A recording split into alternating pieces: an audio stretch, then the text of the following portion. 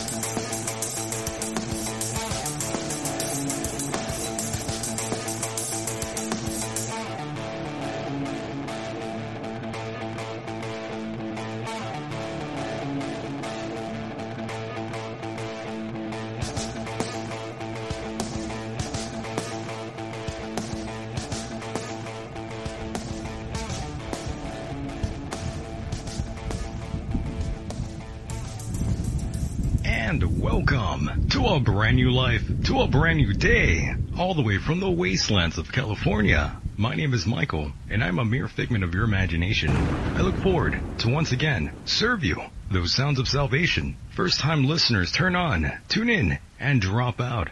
This is a very different kind of show, a place where you don't feel so alone. Let us chase away the light no matter what you at home choose to believe. I do admire you for your curiosity. Oh yeah, live and direct right now on the TuneIn radio app. Search End of Days. You can also catch the podcast rendition of the program on most of your favorite media platforms. Go to michaeldeacon.com for further assistance. Joining me this evening is William Lawrence. He is a photographer investigating new methods of communicating with extraterrestrial intelligence. In 2015, while creating an experiment to communicate with the other side, he discovered something much more than he bargained for. Thank you, ladies and gentlemen, for allowing me into your hearts and into your minds. Here we are again on a night like this. Good evening. What a mess it's been just to get this live stream going yet again. Regardless of how much someone or something prevents this program from moving forward, just keep in mind, when there's a will, there's a way. Tonight will be a bit of a rattlesnake with William Lawrence. He will be joining us here live and direct in a moment. Second half, stay tuned as I wrap up the program with news and some bits. A special guest joins me live, Mr. Bobby Bladez. He draws assignment here tonight. It's going to be amazing, I promise.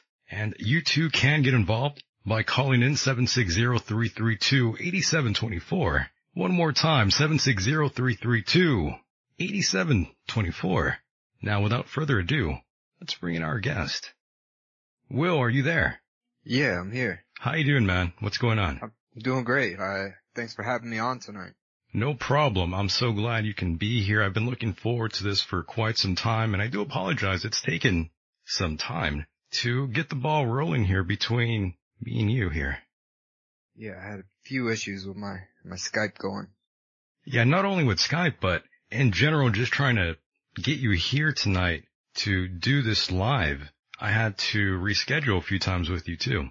Yeah, it worked out great though. I'm glad to be here to discuss what I know and what I've done and the things that I've seen. Very true, very true. And how on earth did we even come in contact. Did you send me an email first, or did I email you? I believe that you emailed me through the website, so somewhere along the lines you must have ran across some of my information. Someone must have told me about you. I'm starting to wonder who it was. I'm doing my best to communicate the results, so I'm trying to put out information as fast and as much as I can, so I'm doing my best. No problem, and I understand. And once again, thank you for sharing your time with all of us here tonight. And as we begin, can you tell us a little bit about yourself? I want you to take us back to your roots as well. I definitely want to know exactly how you got involved with all this stuff here. Well, growing up on a farm in Florida, I grew up in an orange grove in San Antonio, Florida. And then by the age of 20, I started traveling. And, while I was in California, I had some light coming in through my window. And what I decided to do, this was in 2010, what I decided to do was take a bottled water and make a rainbow and project that rainbow to a black refrigerator that was sitting nearby. There I was taking a digital photograph of the color spectrum. While I was analyzing the digital camera photos, by zooming into the spectrum, I was able to see objects that should not be there, such as an Indian crossing a creek with 3 men on horseback up to the left and a cabin to the right. Also, I saw an army soldier posing, smiling, with a bazooka strapped to his back. And then there was a woman opening the gate to a cemetery, and the gate was chain link, but there was a brick wall on both sides, and inside you could see tombstones and trees. This was in 2010. Now in 2015, I remembered what I did then. I was curious about spirits and ghosts. And at this time I was, doing my own small investigations of the paranormal.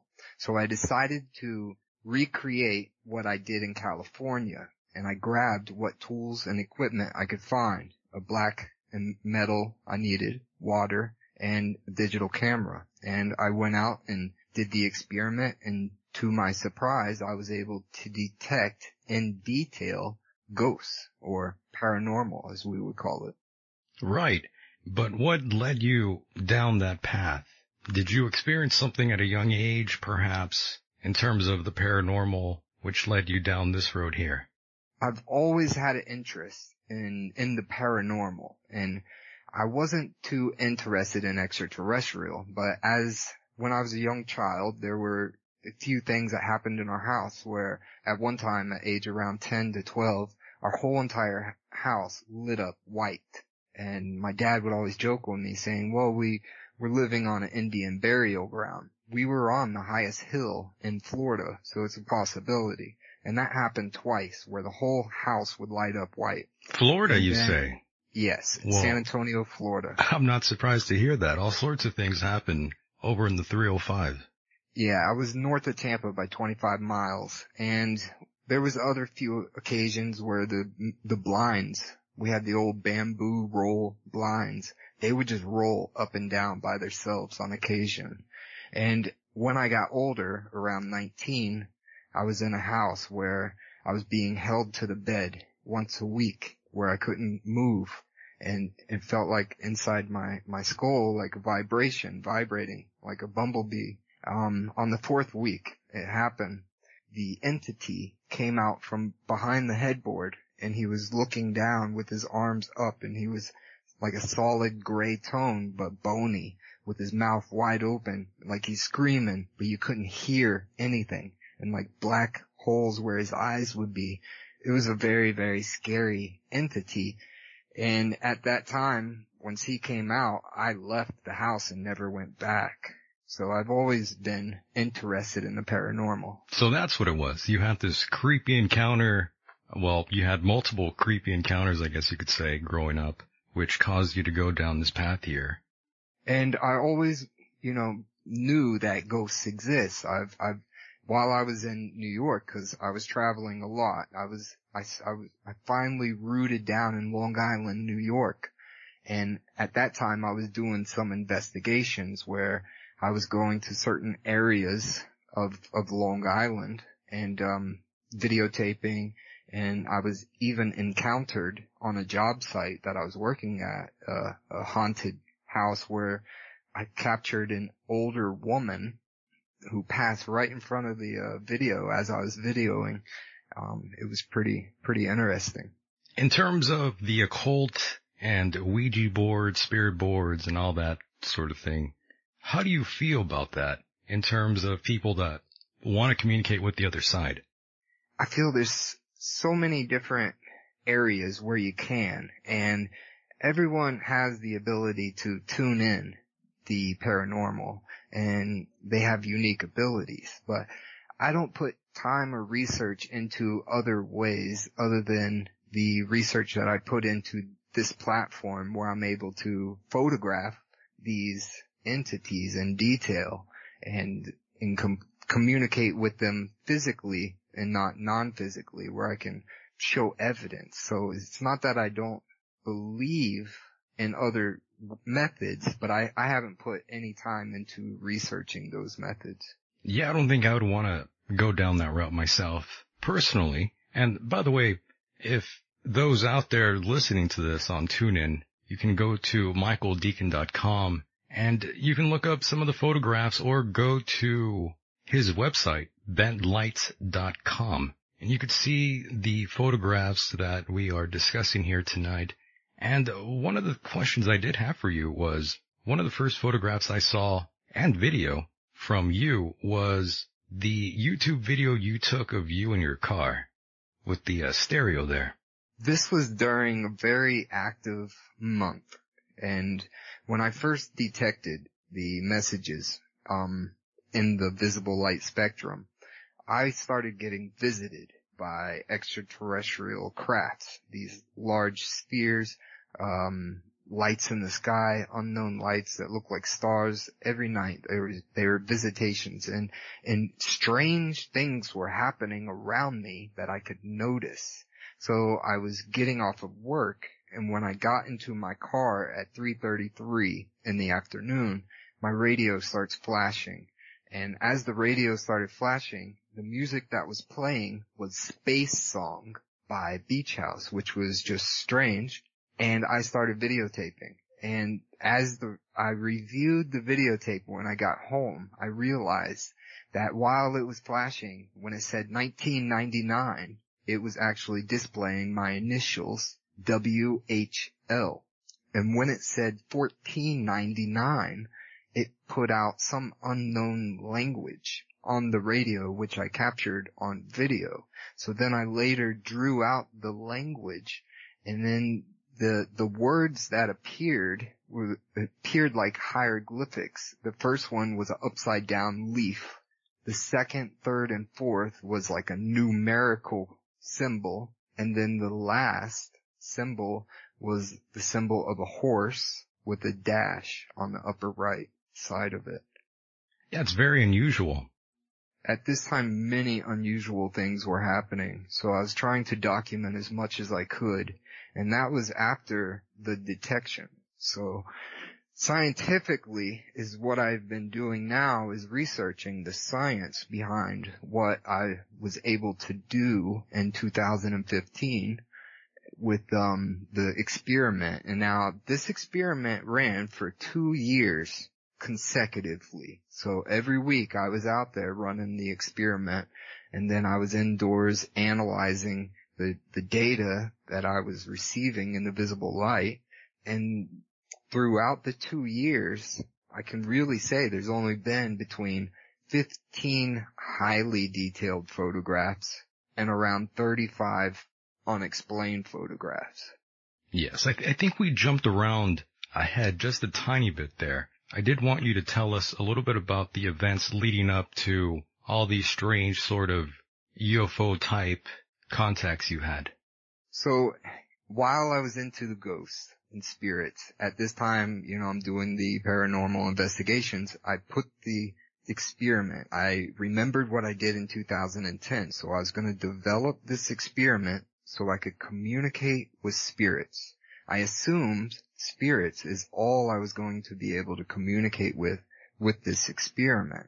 And I'm a strong believer in the paranormal. So I put this experiment together. I went outside. I ran the tests with sunlight. And by analyzing the frequency of light using water in a water bottle, but about an inch of water, and you keep it at a 45-degree angle, the light passes through the water.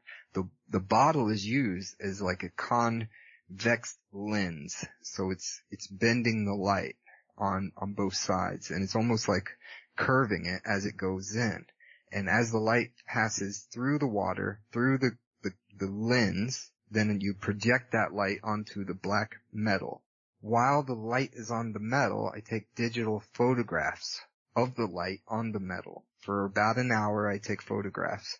Then I go inside and review the photographs. And in reviewing the photographs, that's when I was able to see the first photo that you put up on the website, which is a photo of what I believe to be consciousness or a soul, a human soul. Yes, the second photo, you see it there. I thought it looks kind of like a humanoid. Right. It's non-physical. So you see the eyes, the nose, the mouth, the shoulders, and a white, big, bright white skull with a forehead. But it is human form, but it's a non-physical human form. And what I was able to do, that was the first I noticed. And what I was able to do is review more photographs, and I found more human-like entities. Some have clothes on and look like physical human, but others are non-physical.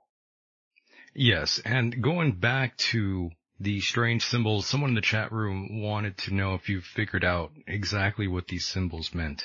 The closest that we could come up with, because I go public with all my information. As soon as I made the discovery in April of 2015, I created the Bent Light Facebook page, so everything is documented there from the beginning to now. When we went public, I was discussing with others, and what we found is the Emerald Tablet by Thoth, which is known as maybe one of the earliest written documents, or was written on stone. But some of the writing that was on the radio is in his tablet, the upside down leaf, and some of the numericals, the 2, 3, and 4.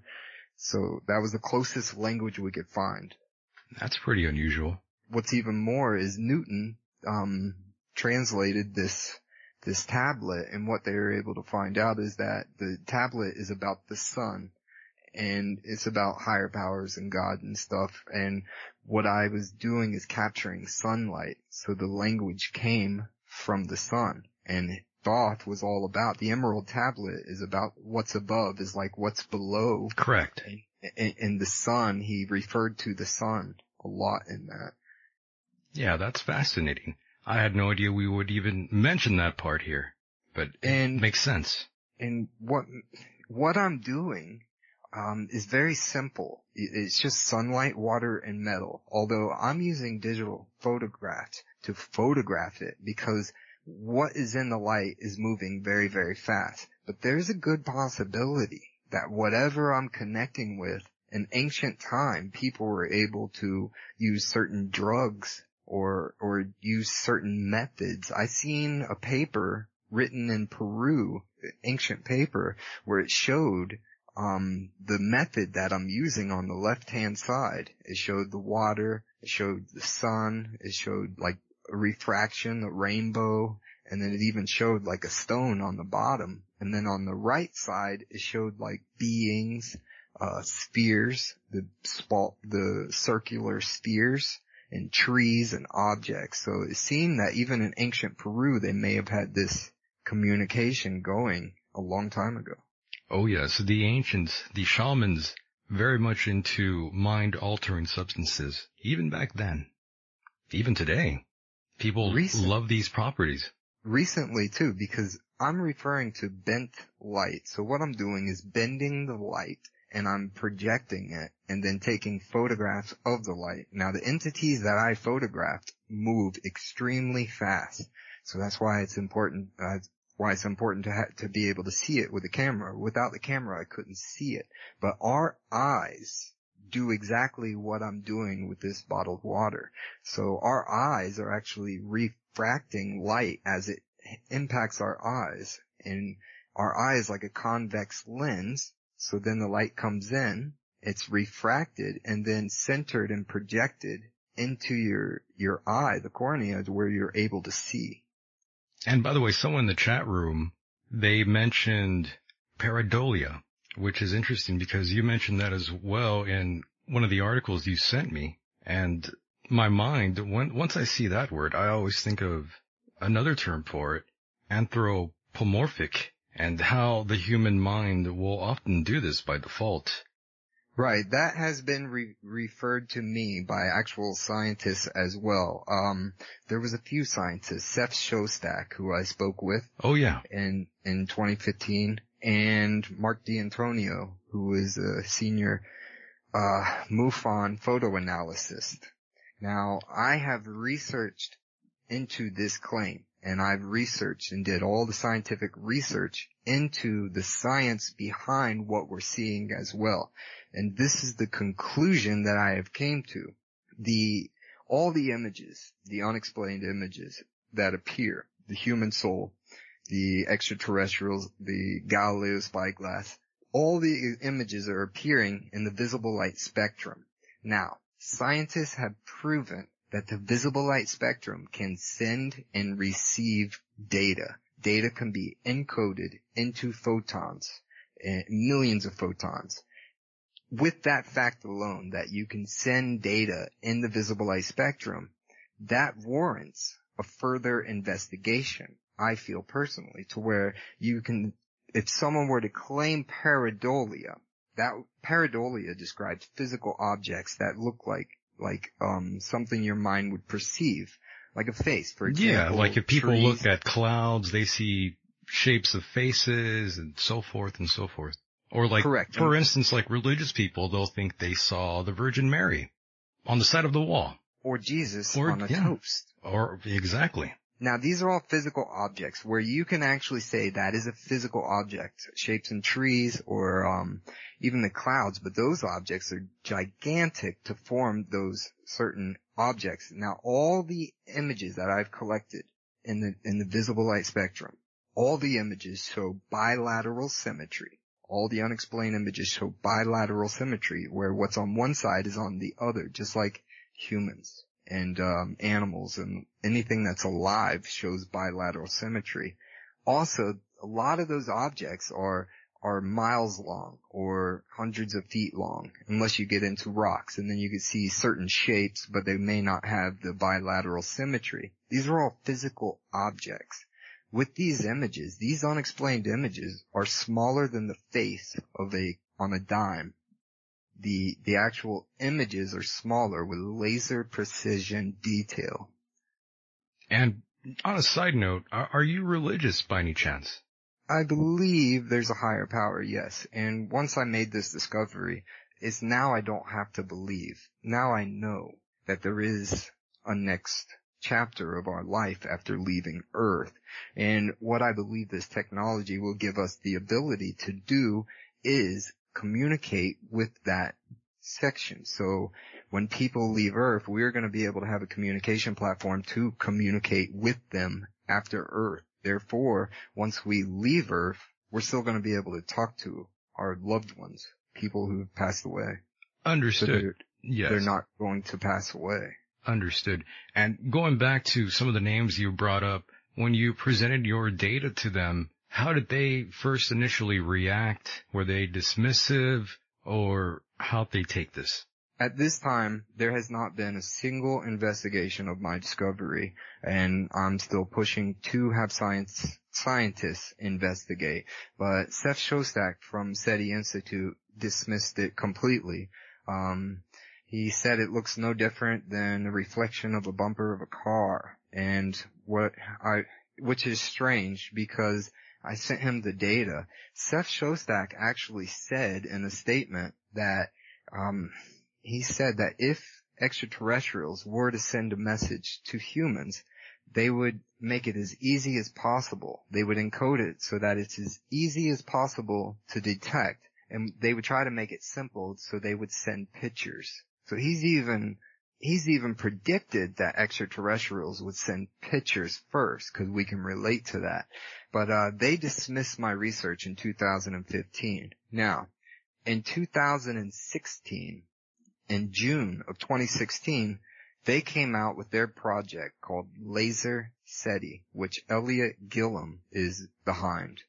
He's the one who came up with the supposed concept of a method of detecting extraterrestrial messages. And what they're using are my exact methods. So now they dismiss my research, but they built a contraption that is doing exactly what I told them I was doing. It's has a prism on the top, so it takes in incoming light, it bends the light, and it projects that light to a digital camera. So their system is a little different, but now they're using my concept but after it's the same. dismissing my research. Yeah, but it's the same concept then. Correct. They're Wow. breaking down the visible light spectrum using a prism, and they're directing that light into a digital camera. I was successful at doing without the metal, because I project the light to metal. I was successful at capturing moonlight, which is the sun, reflected off the moon, and I projected that light through the prism, the water, and I projected that light into a digital camera. While doing so, I was able to capture on video unexplained entities forming, which is the moonlight session that I took, and I captured audio. In the very beginning, while I was running the experiment, it sounded like two lions were walking in a circle around me, and they were growling, but there was one that would growl, and then there'd be another one that would growl, so it sounded like two separate growls, and it was pretty loud growls, and I was not anywhere near a zoo or anything like that, so it was in my backyard, peace and quiet. There's no reason why a lion's roar should be picked up on the audio. That shouldn't be anywhere. This was a moonlight session, so this is exactly what they're using. They're breaking down the light with a prism and projecting it into a digital camera, which may not have an audio feed. So they're using the concept but dismissing my discovery, which really frustrates me. Yeah, I was going to say, does that piss you off? It's beyond I'd be angry if I were you. imaginable. Oh, yeah. And there's really nothing I can do other than I went public with my information, and I do the best I can to explain it. I'm researching the science behind it, but even Mark D'Antonio has suggested pareidolia or optical caustics. Now, in one of my latest articles, has contact with extraterrestrial life.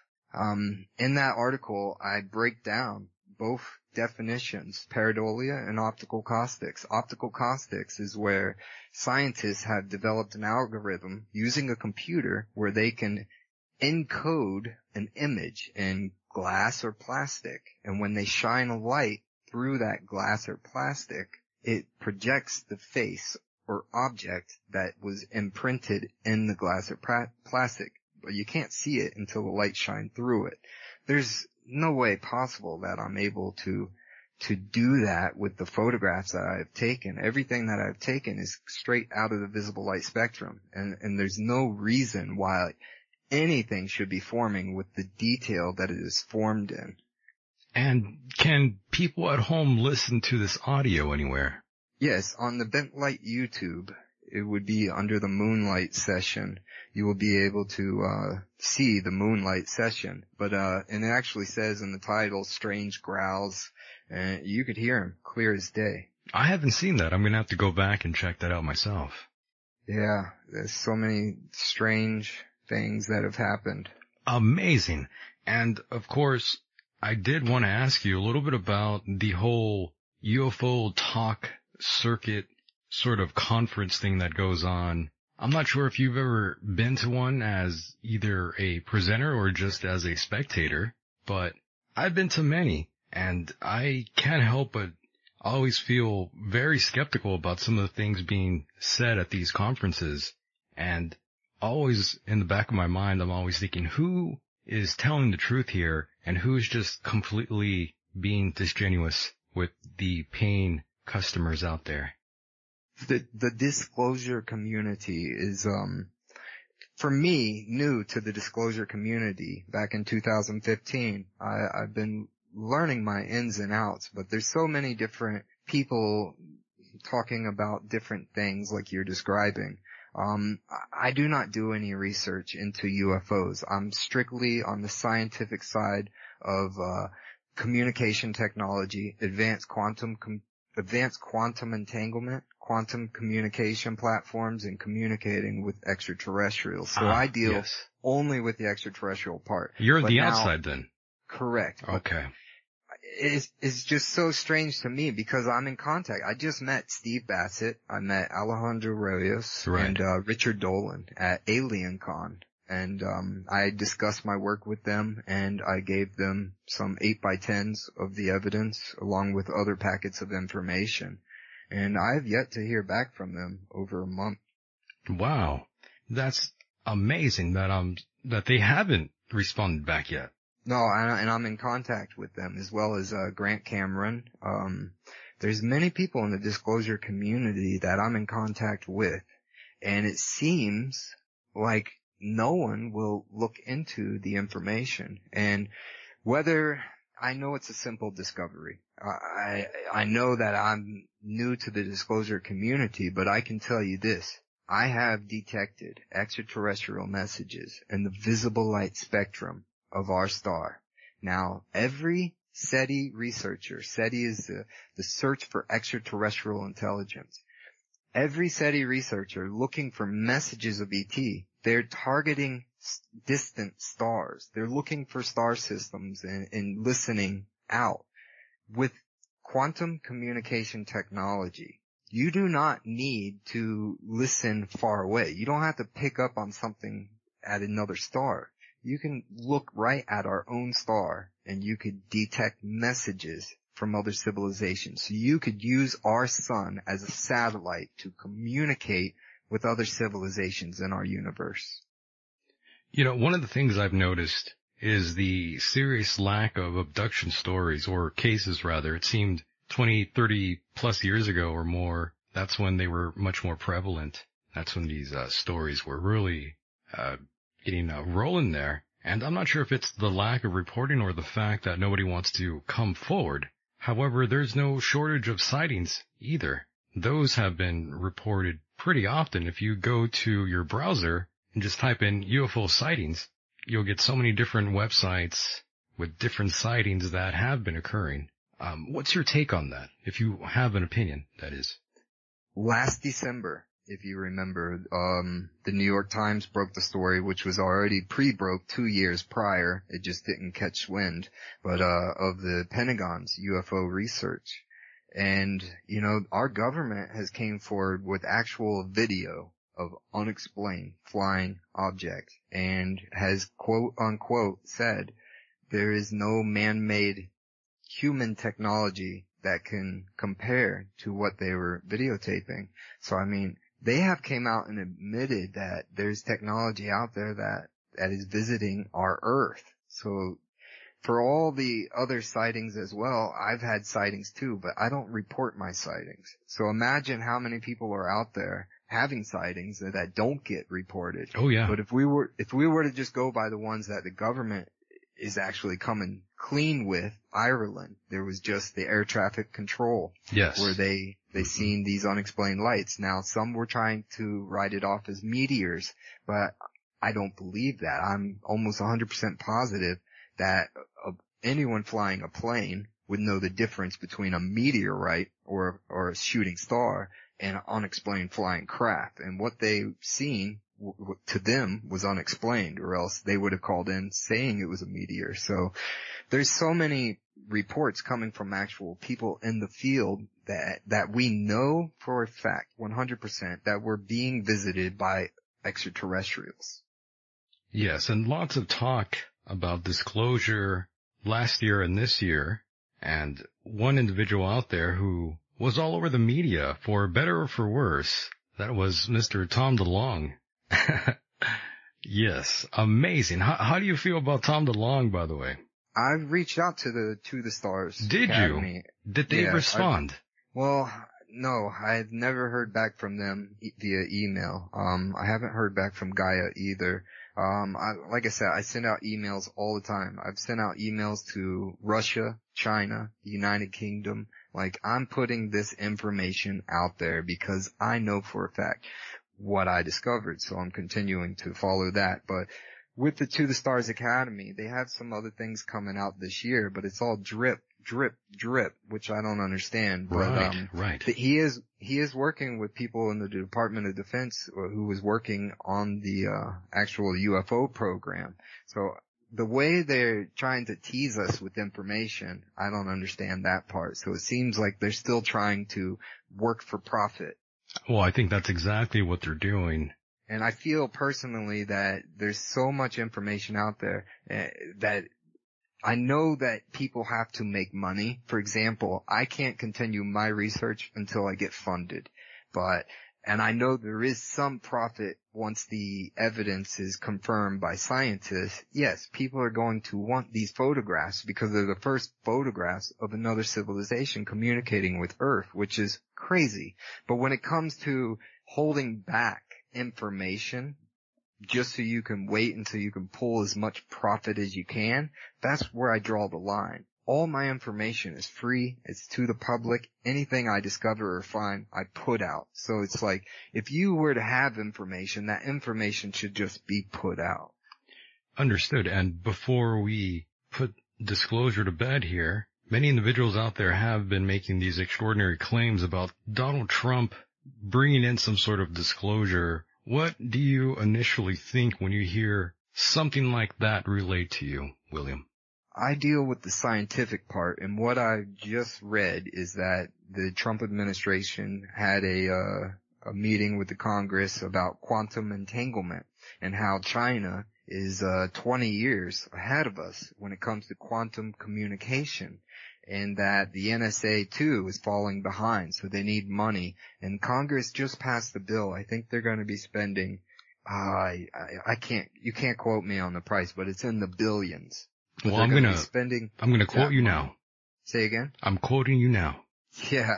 Well, they're going to be spending yes. in the billions, with quantum research, and we have fallen behind. China has already developed quantum radars. So I know the Trump administration is working on quantum information, which we need to work on because that's how you communicate with extraterrestrials. But as far as releasing information about UFOs and what the government knows, if Donald Trump, the President Trump, has it, I imagine we would hear it. Understood. And I'm with you about China being the leaders in this sort of technology because they do have that quantum satellite that they did successfully launch. Where they were able to have video, where they are streaming a meeting via video. And what people don't understand is they're using the visible light frequency. They're using photons. And what they're able to do is encode data into a photon. And now that photon could be entangled with another photon on the satellite. So whatever data you put into one photon, the other photon, regardless of where it's at, as long as they're entangled, can read that information instantly. It's faster than light communication. And they're able to stream thousands of gigabytes a second. Yeah, that's incredible, really. Who would have known that technology would have come this far and this advanced in such a short time? And this is where my issue is. I'm dealing with the visible light frequency. Now, that technology, the government was using sunlight and satellites to encode data and reflect that data to Earth. In the 80s, I seen a patent by the U.S. Navy where they were modulating data into the sunlight using retroreflector. A modulating retroreflector. They modulate the data into the light, and then they bounce that light to Earth, where there's an optical retroreflector. And what that does is receive the modulated data and then processes it back into the digital data that it is. So the government has been using the visible light frequency since the 80s. Yes, that's a long time, so who knows what they truly have?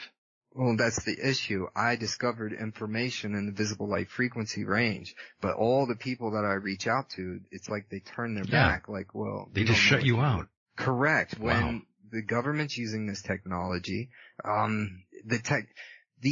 What I don't understand, you can encode data in the visible light spectrum. I've detected information, images in the visible light spectrum. I don't understand how people and scientists can't look into this unless they're not allowed or afraid. Yeah, it's strange that they would single you out like that. But that's why I continue to do what I do, and I will continue. I'm going to bring back the experiment in January. I'm going to put in the time that I need to put into, get some more evidence. But the evidence I've collected already is overwhelming. And with the visitations at the exact same time, it's almost preposterous that no one else on this planet is looking into visible light frequencies or looking for quantum entangled extraterrestrial messages. I do not understand.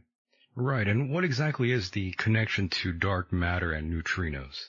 Neutrinos are like a ghost-like particle, and they're undetected. They have these facilities around the world trying to detect neutrinos. The sun produces neutrinos. It's like a neutrino factory. Now, we can produce these ghost-like particles on Earth, so we can produce neutrinos, but we can't detect or see them. Now, part of my research where I'm able to detect these unexplained images, there's a good possibility that these ghost-like particles are coming to light through the digital photography. So if you're photographing a ghost, when you take a picture, you don't see anything with your naked eye, but that ghost leaves an imprint into the digital, just like a EVP, electronic voice phenomena, where you hear these audios, these strange sounds of someone trying to talk, but you didn't hear it with your own ear. This could be the same that's said with the photography, where when I'm taking these digital photographs, it could be these entities could be forming with neutrino technology, where you could use that as communication.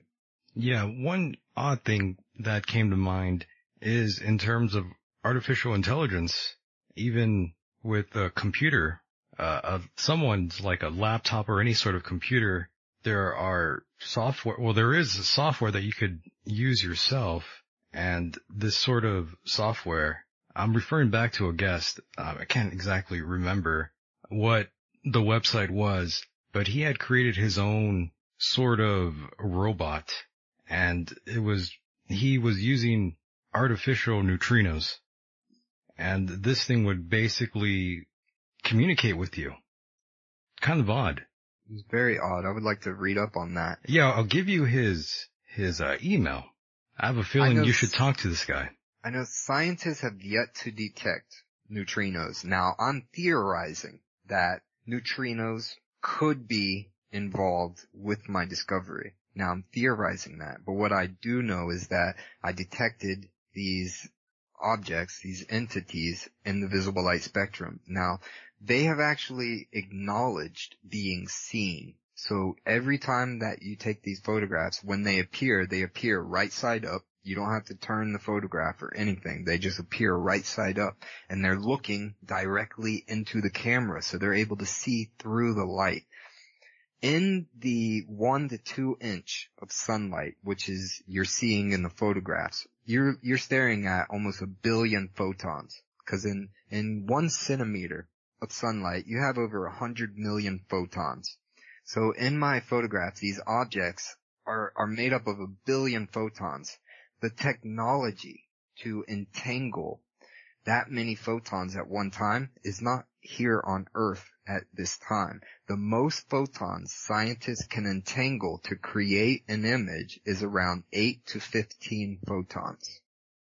By the way, one question I got here through Twitter was an individual wanted to know what these entities were trying to relay to you, William. The one thing I can't do is speak in behalf of them. When I ask questions, they were able to answer with the light. And one question I asked them was, how can I trust you? How can I believe in you? Like, how can I know this is while I'm getting visited? I'm getting a little scared at the time because I didn't know what I was tapping into. I wasn't ever into the extraterrestrial realm, but this is when I knew they were extraterrestrial, when they started visiting me in the crafts. So I asked a question and they answered me by showing me a stuffed animal that I had when I was young. And, it was a gremlin from the movie Gremlins. So it's like they were able to know everything from the beginning of my life to where I am now. So that was early on. And then another message that I got. So far they're only showing themselves. So you have the human soul, consciousness. You have non-physical and physical beings. You got the bald man that appeared in like 5 different photographs. You have these advanced reptiles. They're brown with large gold eyes, reflective eyes. They have 2 nostril holes and an upside down mouth. They look like reptiles, like a advanced form of reptile. So I captured the first one in 2015. A year later, in 2016, I captured the same species. And I had a guy in Saudi Arabia, outside of Saudi Arabia, in Oman. And he ran the experiment and sent me a photograph of the same exact gold reflective eye being. So he was able to communicate with them as well. So I found humans, non-physical and physical, and I found physical advanced reptiles. They're showing themselves, but I can't talk to them. I can only photograph them. So it seems that they're happy with just presenting themselves and letting us see. And I believe that's the first step when it comes to contact. You know, you don't want to just come down to earth and just rummage around. You want to make some type of contact first. You want to call ahead and say, hey, you know, I'm coming over for dinner. Are you going to prepare dinner tonight? You don't want to just show up out of the blue. Especially with us humans, we're pretty violent species. That's true. Very violent. And by the way, the whole human soul photograph, the first photograph that we were talking about, well, the one underneath the stereo there, you labeled it as the human soul. That one looks like a reptilian type humanoid. I've actually compared my face with that face and they line up perfectly. Are you serious? So are you reptilian? There's a good possibility that could be my consciousness outside of my body is what I came to. Well, that's actually possible, yes. Yeah. Who knows? And by looking at the photo, now that, to me, is 100% human form. So, but it's non-physical, so there's no body meat. You're looking like an X-ray of a human energy. So it's just energy. There's no physical to that. So you're not looking at any meat you're just looking at some energy, bony-like structure. And you see the nose, you got the mouth, you got the forehead, the skull, no hair, lips, shoulder blade. But the reptiles, they actually look like turtles. They have the same features as a turtle would have on Earth. Amazing. And do you feel there will be some sort of future mass sighting? Some guests that I have interviewed here, they have made claims that there will be another mass sighting sort of event. I'm not sure I'm almost positive if I discovered this, I didn't go to school for science. I developed an experiment. I ran the experiment for 2 years. I came up with the evidence that I've came up with, and now I'm projecting the information that I've received. Now, if I did this, I'm almost 100% positive that our government has the ability to communicate with these entities. For 30 years, they've had this technology. So whether or not there's something that is keeping them from being here, I'm not exactly sure. I don't get into the speculation as far as what the government knows. I know they know this, but what I'm saying is we could have technology that is keeping them or keeping us away from them, or vice versa. Right.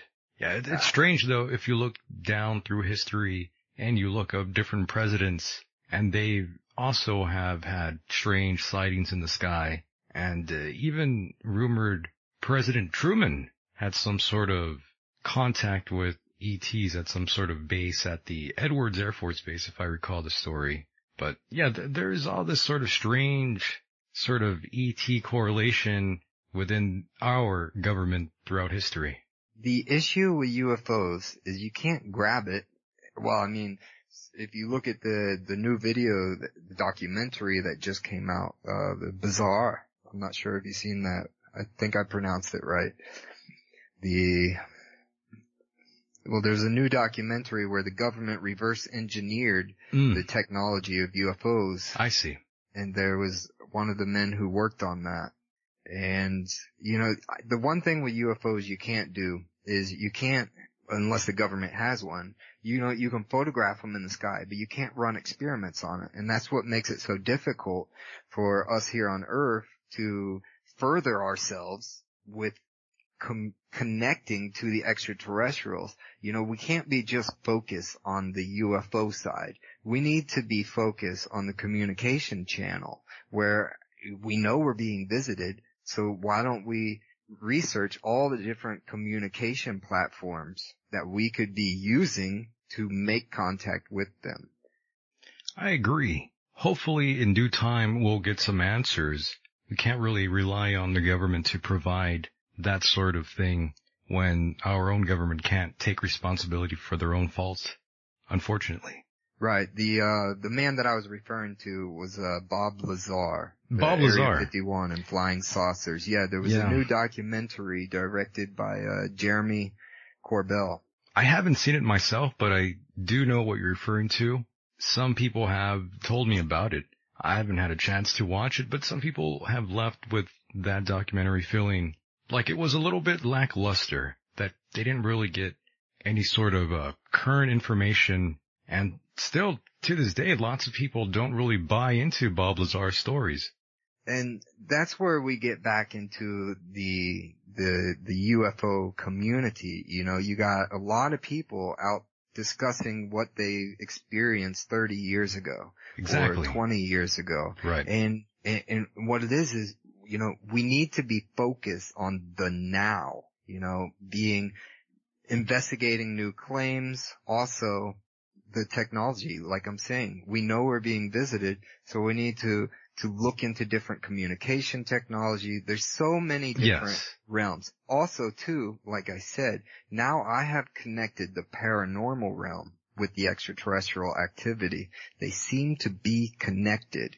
So there's those two communities that need to merge. They need to come together and realize, what we're experiencing with the extraterrestrial side is more paranormal as well. And the paranormal realm is connected to extraterrestrial activity. Yeah, that's fascinating. And going back to what you said about the UFO community, lots of them are stuck in the past. They're stuck in yesteryear with a lot of the cases that they talk about, especially in these, the talk conference scene, the UFO talk conference scene, that circuit.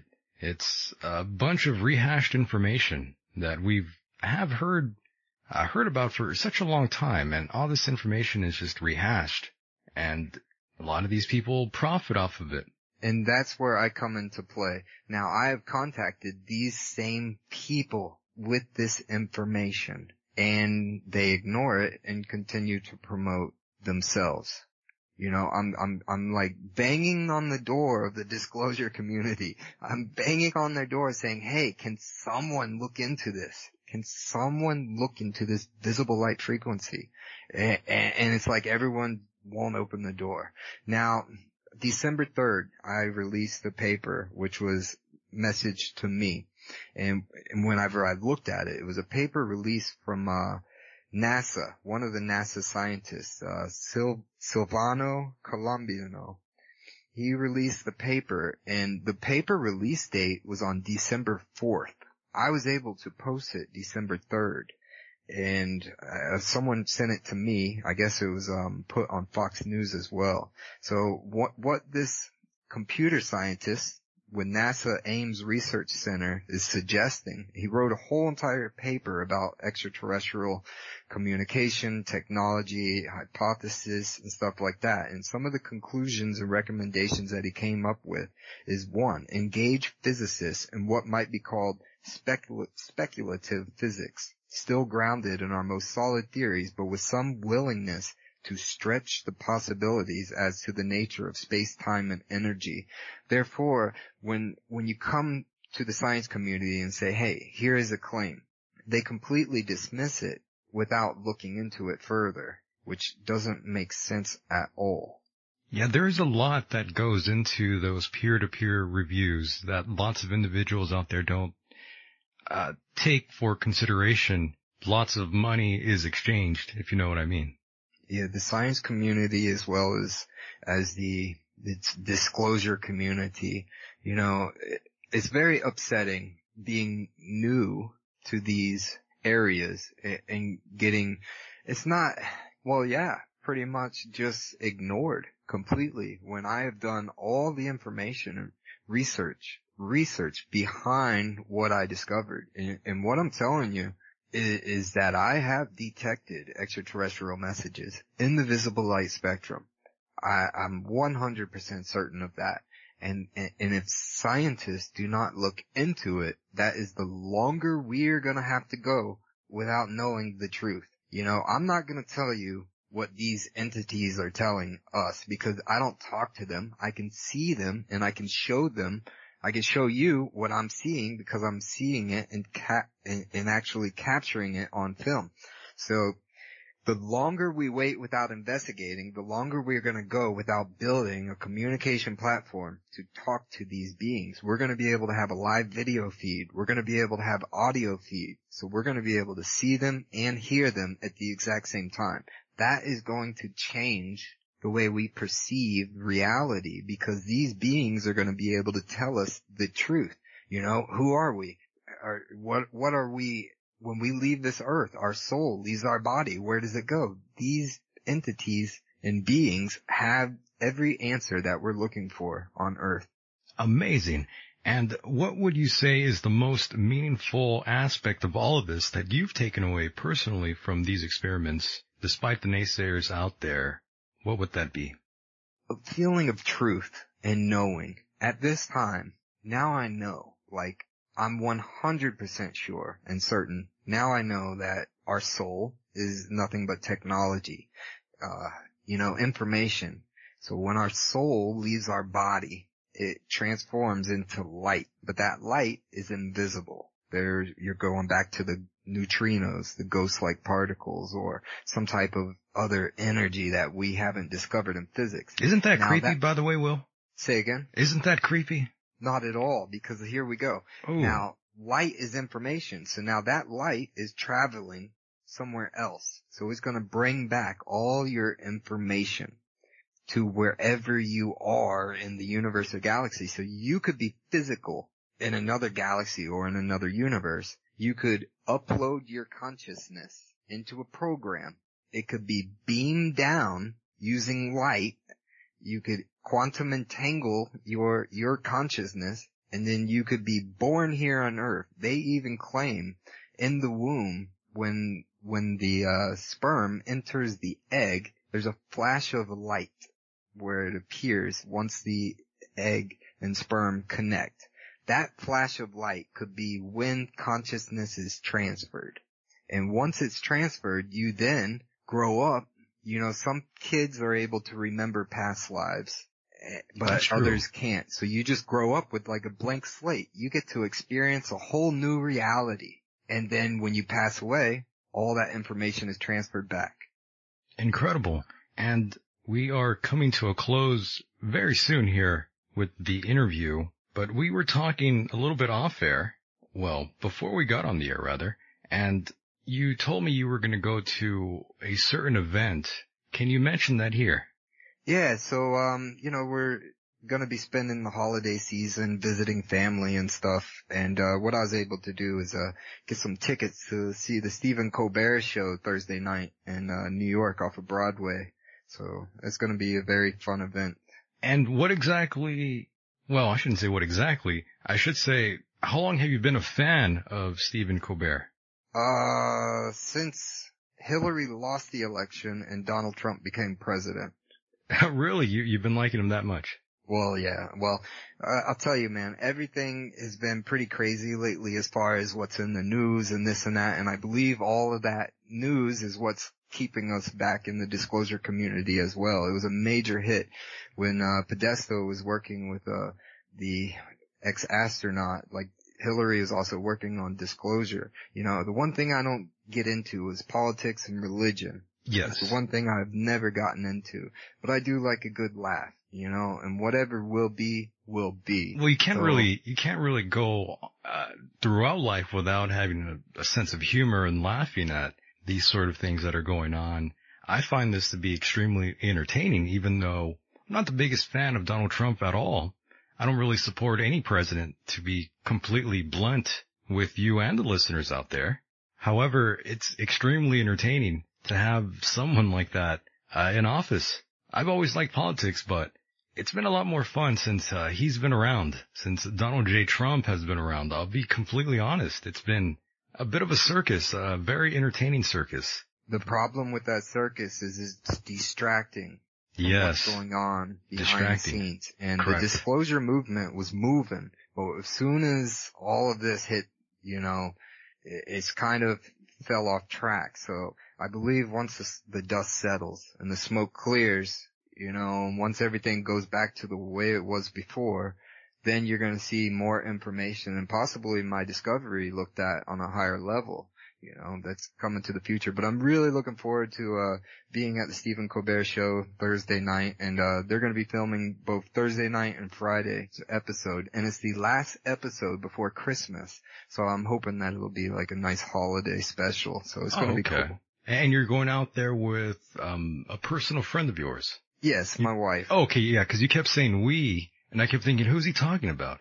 Right. Yeah, my wife and I, she's very supportive of my discovery as well. She doesn't understand it somewhat. A lot of people listening to this right now, William, don't understand this. I gotta be honest with you.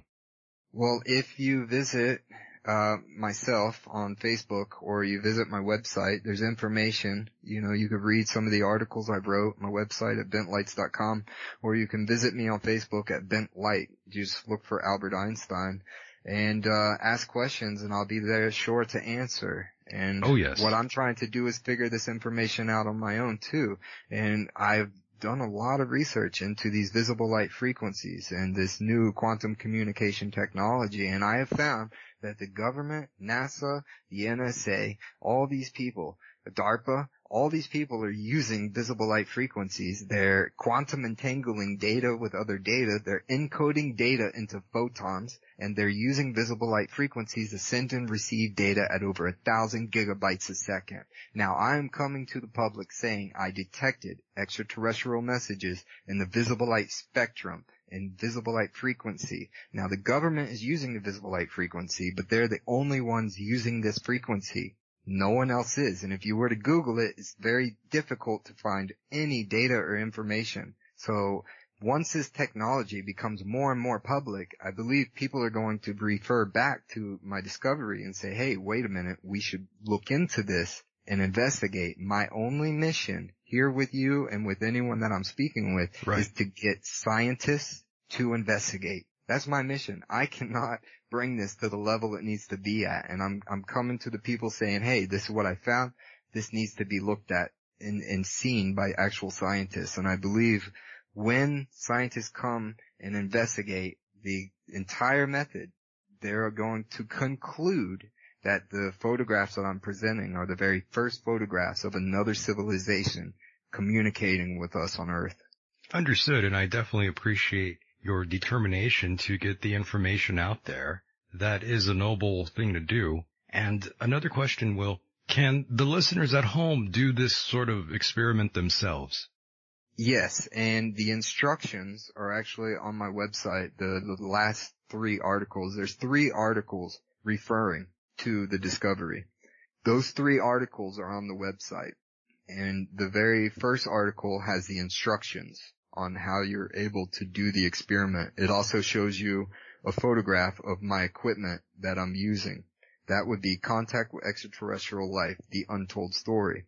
The second article refers to quantum visible light communication in the non-physical realm. So it describes a little bit about quantum entanglement and how our non-physical realm could be capitalizing on this, our spirit, our soul, everything else. And then the third article, has contact with extraterrestrial life been established? That article refers to scientists rejecting the claims my claims and then trying to claim that it's pareidolia or optical caustics. This article puts out information how it can't be those two and disputes what they're trying to say, and also has the evidence. It shows all the 15 of the most detailed photographs, and it has links to the videos as well that are in there, but it has descriptions under the photographs as well. So I'm trying to put this information out as best as I can, so that way people can understand it. All my contact information is on the website as well, so if anyone had any questions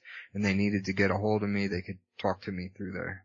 Amazing. And of course, that's bentlights.com. And before I'd let you go here, I did want to ask you about extraterrestrials in film. Have you ever noticed how terrible movies on the subject are, Will? There are some that I know the movie Arrival, that was a newer film that was pretty interesting. But yeah, Hollywood portrays extraterrestrials as being, you know, the bad guy on some occasion. But there are a lot of films out there. I can't think of them right now, but there are a lot of films out there that project the extraterrestrials as positive entities as well. So I guess that would have to be back and forth. And I feel as time progresses that you're going to see more of a positive outlook on extraterrestrials, and what they refer to as aliens.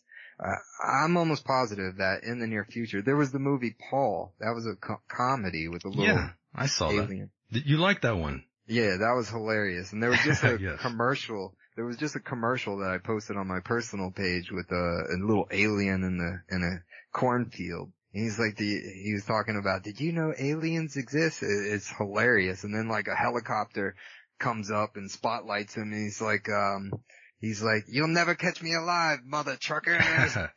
Like, it's just funny, man. So I'm seeing in the future more positive outlook as far as these beings, but you have people out there who paint a negative picture as well in the disclosure community, and you have people talking about species, how many species there are. You got Corey Good and David Wilcock. They have this whole elaborated story that they discuss, you know, and the main thing is for anyone who's listening is, you know, in order to get to the truth, you have to follow the evidence. So you got to lay out a whole trail of physical evidence.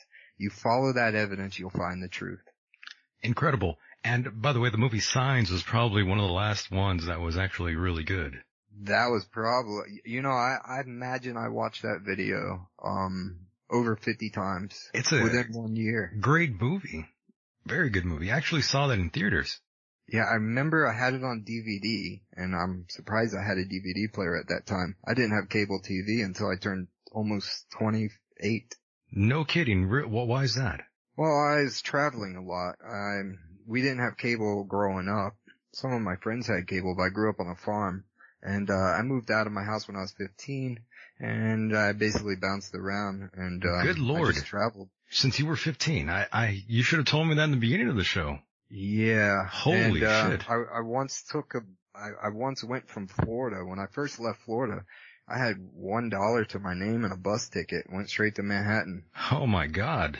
Yep. And I ended up in Long Island. So. Wow. So you just went out there with no money and you somehow survived. Yeah. That's twice I did that. And, wow. You know, that's life. I was able to, when I got to Manhattan, I transferred from there in Penn Station. I got on a subway or a train. I ended up in Jamaica. And then from there at Jamaica Station, the last stop on the train I was on was, Port Jefferson. How did you survive? Even the chat room wants to know. Yeah, well, there was, I just walk around town. I got to know some people. They had, this is like 12 years ago, 10 years ago. I got to know people.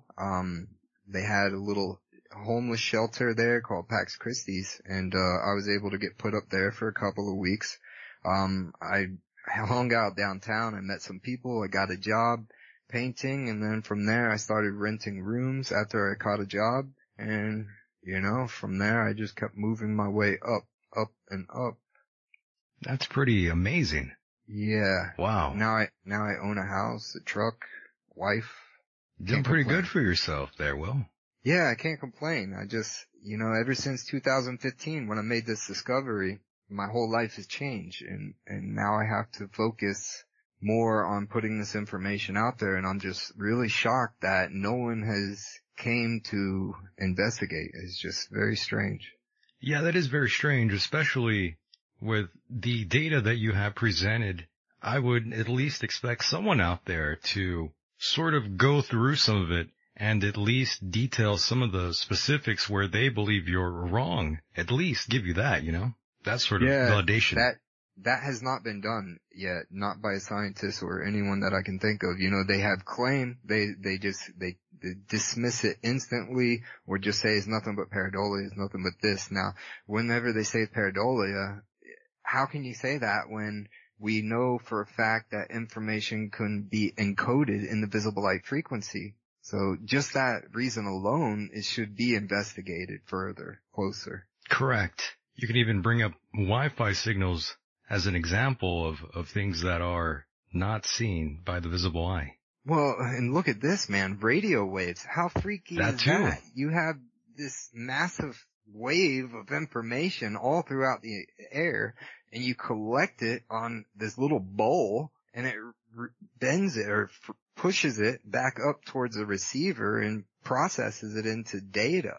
Like, just imagining how that works is just, it bizarre. Seems like alien technology. It really does. And if, in case an EMP goes off, we are completely screwed in terms of technology and how things work. I wouldn't know how to do any of these things. Some people know how to put a radio together somehow. I don't exactly know how. Some people could do it, but I would be dead right away. And technology will fail us eventually. All the more reason to learn how to use the sun to communicate. That's true. Good point there. William, I'd like to thank you once again for spending your evening here with all of us. I had a great time discussing this with you, and I look forward to going back to your website and doing further reading and, of course, trying this experiment myself. Yeah, I appreciate you having me on, Michael, and I appreciate your platform. I'm happy to answer anyone's questions if they need to message me or if they have any questions whatsoever. And there is a lot of information, so it's not something you could probably process in one day, but definitely if anyone has the time, look into it. But yeah, it's something new, it's something different, but I can promise you this technology is not new, it's just kept top secret. That's William Lawrence, ladies and gentlemen, and his website is bentlights.com. Bentlights.com, William Lawrence. And before I let you go, are there any final words, William, that you'd like to relay to the audience out there? Well, the main thing is this, and like I said already on the show, in order to find the truth, you have to follow the evidence. So there's a lot of people out there talking about personal experiences and this and that. I'm not claiming that those aren't important, but what I'm saying is here is physical evidence. Here is a scientific proof that we're not alone. It's a communication platform. So the best thing to do is investigate. Find people, look at the photographs, show your friends the photographs, see what they say, and just know that there is actual science behind this. Incredible. Once again, thank you so much for being here tonight, and I'll definitely see you on the other side, my friend. Yeah, thank you, Michael. Have a wonderful night. You too. Take care. All right. Bye-bye. And when I return, ladies and gentlemen, from this break, another soul joins us here live. Bobby Bladez will be here. Don't go anywhere. Stay tuned.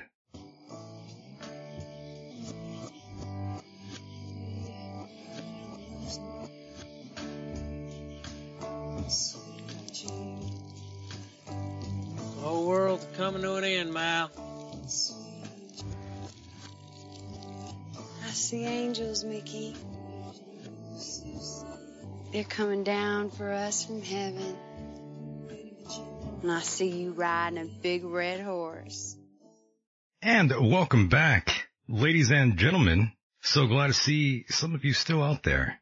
And of course, another soul joins us here live. Let's bring him in. Bobby, is that you? Yes, I'm right here. I'm glad you're here. Thanks. It's good to be here. Yes, how are you? Have you been listening this entire time? Yes, I have. Oh boy. What'd you think of that? That was different than I expected. It was quite the ride. That was a fun interview there, right? Yeah. Although a lot of parts left me scratching my head, but that's not very difficult with me. Well, I'm glad you're here, and of course I'm glad everyone is still out there listening to the program. And of course, I must say, this is the time of the year for most Americans out there, the most depressing time of the year for most American citizens. And I tend to believe that. Do you feel that way? It is. It is, right? Yep. A lot of people all down and sad. And by the way, Bobby, I forgot to even say this. I want to thank you so much for being here tonight and spending your time with me this evening. I know it's not very easy, especially since you're out in the East Coast, right? Yeah. Yeah, but so it's you're late. welcome. Thanks for inviting me on the show. That was really cool. Yeah, no problem, man. No problem. And you yourself are a host. You have your own program. Yes. The Inhuman Experience podcast with my fellow Inhuman Bobby Anthem. And we search for the truth in our own special kind of way.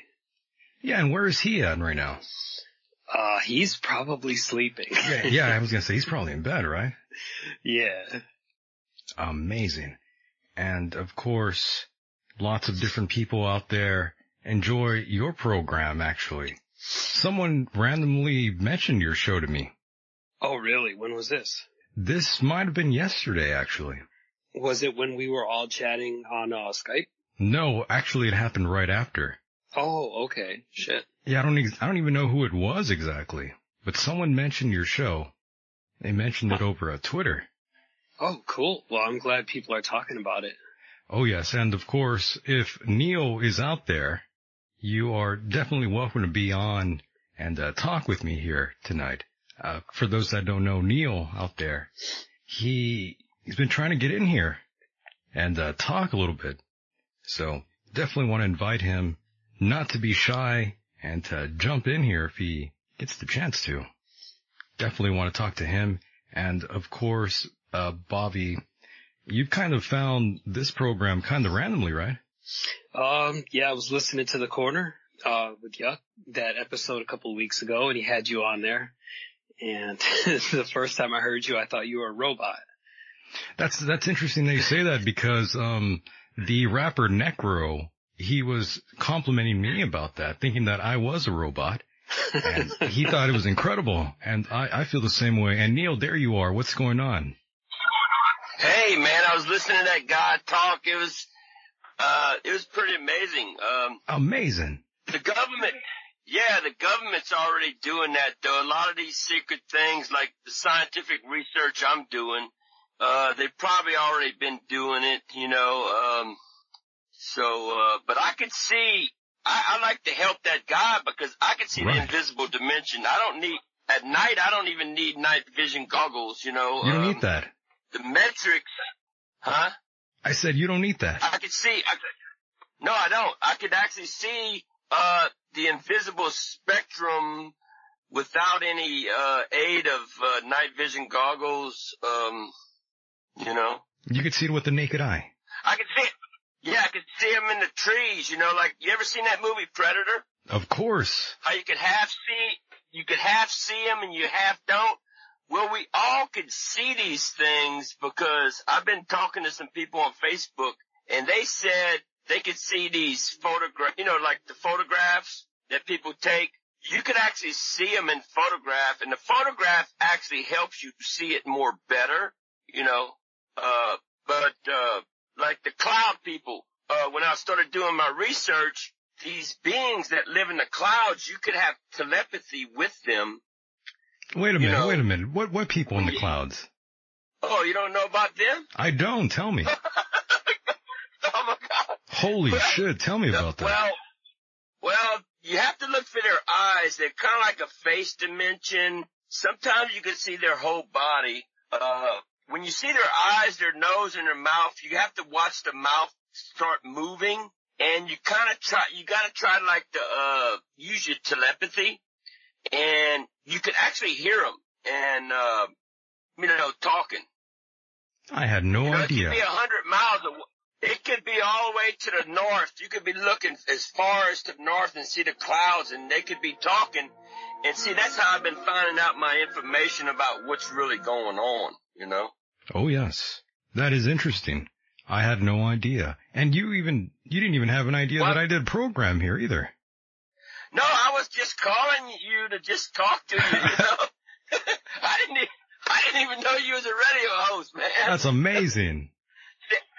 Yeah, I'm just getting on the scene. I decided to go ahead and do my research, and on Twitter, I just got on Twitter about 3 weeks ago or something, because the government has disclosed a lot of things, like, the invisible spectrum. Like, I'm gonna give you 2 things of technology I saw. I saw electromagnetic dome over Salt Lake City. And you have to learn how to use your peripheral vision. And then they had another thing. I was researching the northern boundary about 2 years ago, and it's when the sun goes all the way to the north. Like, if you're on the coastline, you're watching the sun go all the way north, and then it stops for 3 days, and then it goes back like the summer solstice. Yes. And then it starts going back. Well, I was researching that, and I started looking on the beach, like further in the woods, and I saw this cube.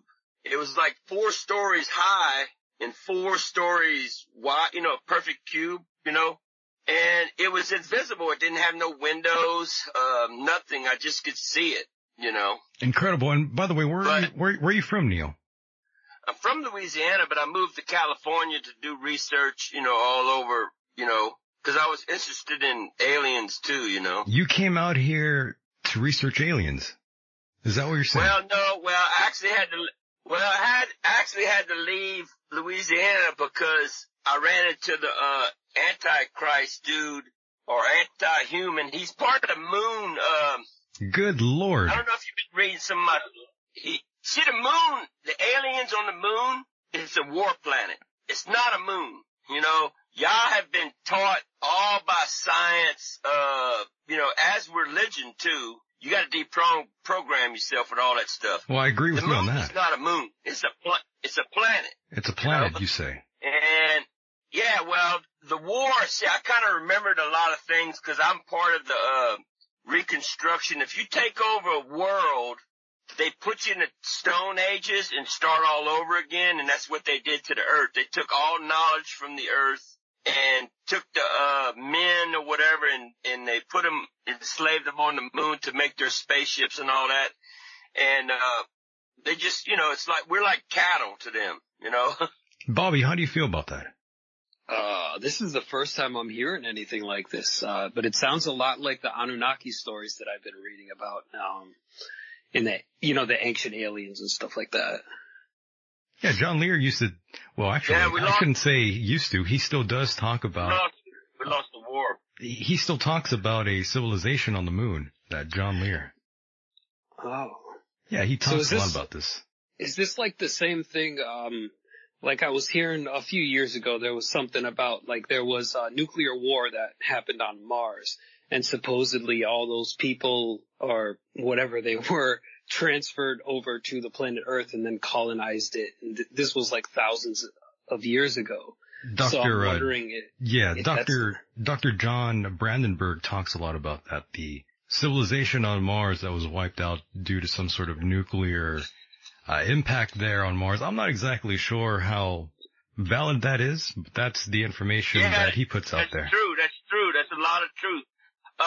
Another thing is they did something to Venus, alright? They took a planet, I heard someone talking about this too. You take another planet, a war planet or a spaceship, and they rammed it into Venus. Venus used to be in the green zone with the Earth.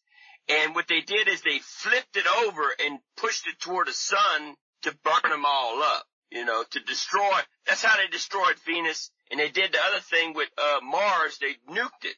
So, but they kept the Earth, a slave planet. They destroyed both Mars and Venus. You see what I'm saying? Right. And how long have you been interested in all of these sort of topics, Neil? Well, ever since I found out about my mother, I was 43, and I left my wife. I said, I gotta find God now, and the kids were grown, and the first day I went to look in my baby book and I saw my mother's death. She was born on the 27th, died on the 27th, and she was 27 years old when she died, and she died on the 7th month, 27 of 67. Now that's a lot of sevens, and 43 years old, that's a 7. So I looked at that as, this is the message to me to wake up. So that's when I started doing research and all the science stuff. See, if you run it into another planet and flip it over, it's gonna start spinning the opposite way. Do you know Venus is spinning the opposite way? I didn't know that. Oh, you didn't know that? Hey, look it up. You can see the bulge too. They had when I saw the picture of the bulge that's on Venus, it looks like another planet is like hitting 1/3 of it, of the Venus, right? And you can see that big bulge. But check it out, man. That's the evidence right there. Yeah, I'll definitely do that. That's got me wondering what flipped it over. What kind of technology did they use to flip it over? Well, see, war planet's a war planet. See, some planets are more dense. Okay, imagine if the Earth is rocky because when they killed all the dinosaurs and the humans. I'm in the desert right now. I see all these dead humans all over the place.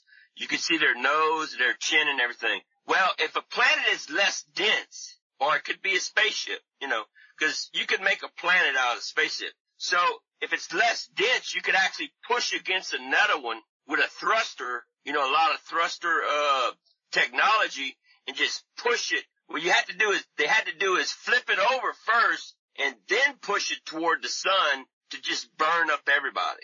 You see what I'm saying? That's the technology. And that planet between Venus and, not Venus, Mars and Jupiter, the asteroid belt, that used to be a planet. They blew it up.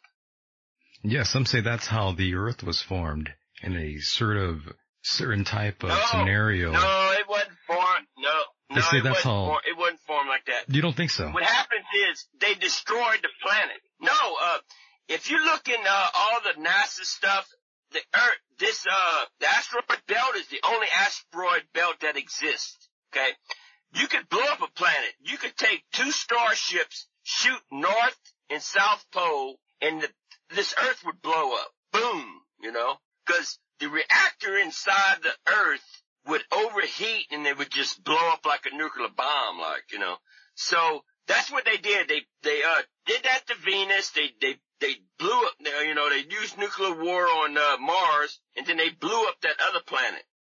Incredible. Yeah, man. Incredible, this is really. some real stuff. And you know what?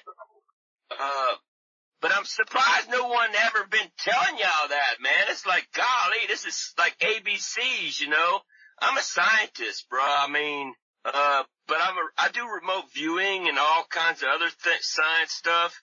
And, every 100 years, the scientist that's before us is going to be wrong because our technology is going to prove that they were wrong. You see what I'm saying? Right. Understood. And by the way, I did want you to perhaps say a few final words here before we let you go, Neil. Okay. Well, I'm really worried about World War III. China, I'm living out in the desert. A lot of people need to move out to big cities because I don't know if they're going to try to destroy the military bases or Air Force bases first or because China and they're really crazy people. I mean, they're worse than Hitler.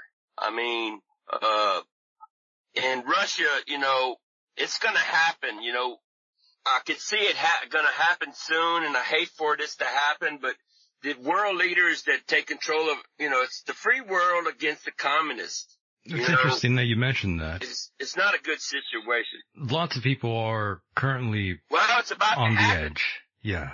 You think it's going down for sure? Yeah, because one time I had a vision that the first shuttle that blew up when it was taking off, I had a vision of it, and it happened, and I told like 8 people, and we was in this room, and they wanted me to sit down and watch it. I says, I'm not watching this, man. It's going to freaking blow up, And when it happened, we was watching it go up and it blew up and all 8 people turned around and looked at me and I was like, that was like, when you got all the people turning around and saying, oh crap, you was telling the truth, it's like, what you gonna do? If I call and tell everybody this is gonna happen, y'all not gonna listen to me anyway. So, you see what I'm saying? Amazing. I do. And Neil, I'm just saying. Yes. Neil, I do want to thank you for hanging out here. And I hope you definitely listen to the rest of the program this evening here. Oh, I will. I was, maybe I could be on the show again later. Of course. And I know you're talking to this one guy and I like to listen to him too, Amazing. Yes. So Neil. But yeah, have a good night, man. Thank you. Thank you for the call here. All right, Neil, take care. Okay. And there goes Neil.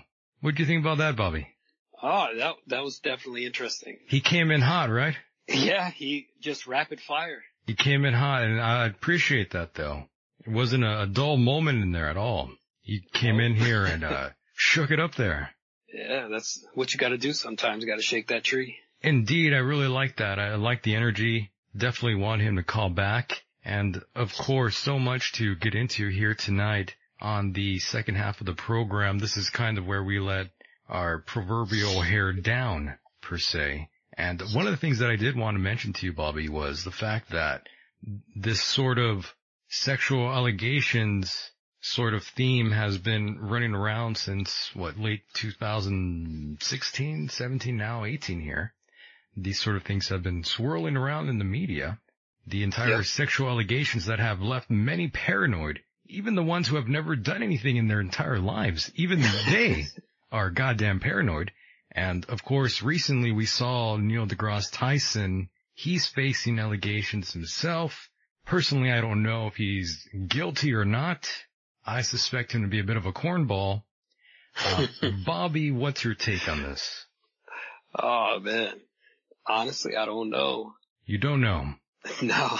No opinion? Really, no, I do have an opinion. I think, like what I was explaining to you yesterday, where people get accused and that whole Me Too movement, and it kind of just takes off and garners a life of its own almost. And there's just people making accusations if somebody looks at them the wrong way. I got some complaints, man. A couple days back over the last episode when I was talking about the war on men. A couple of women actually emailed me very upset with me. Okay. Cool. I didn't make a big deal about it, but now I am.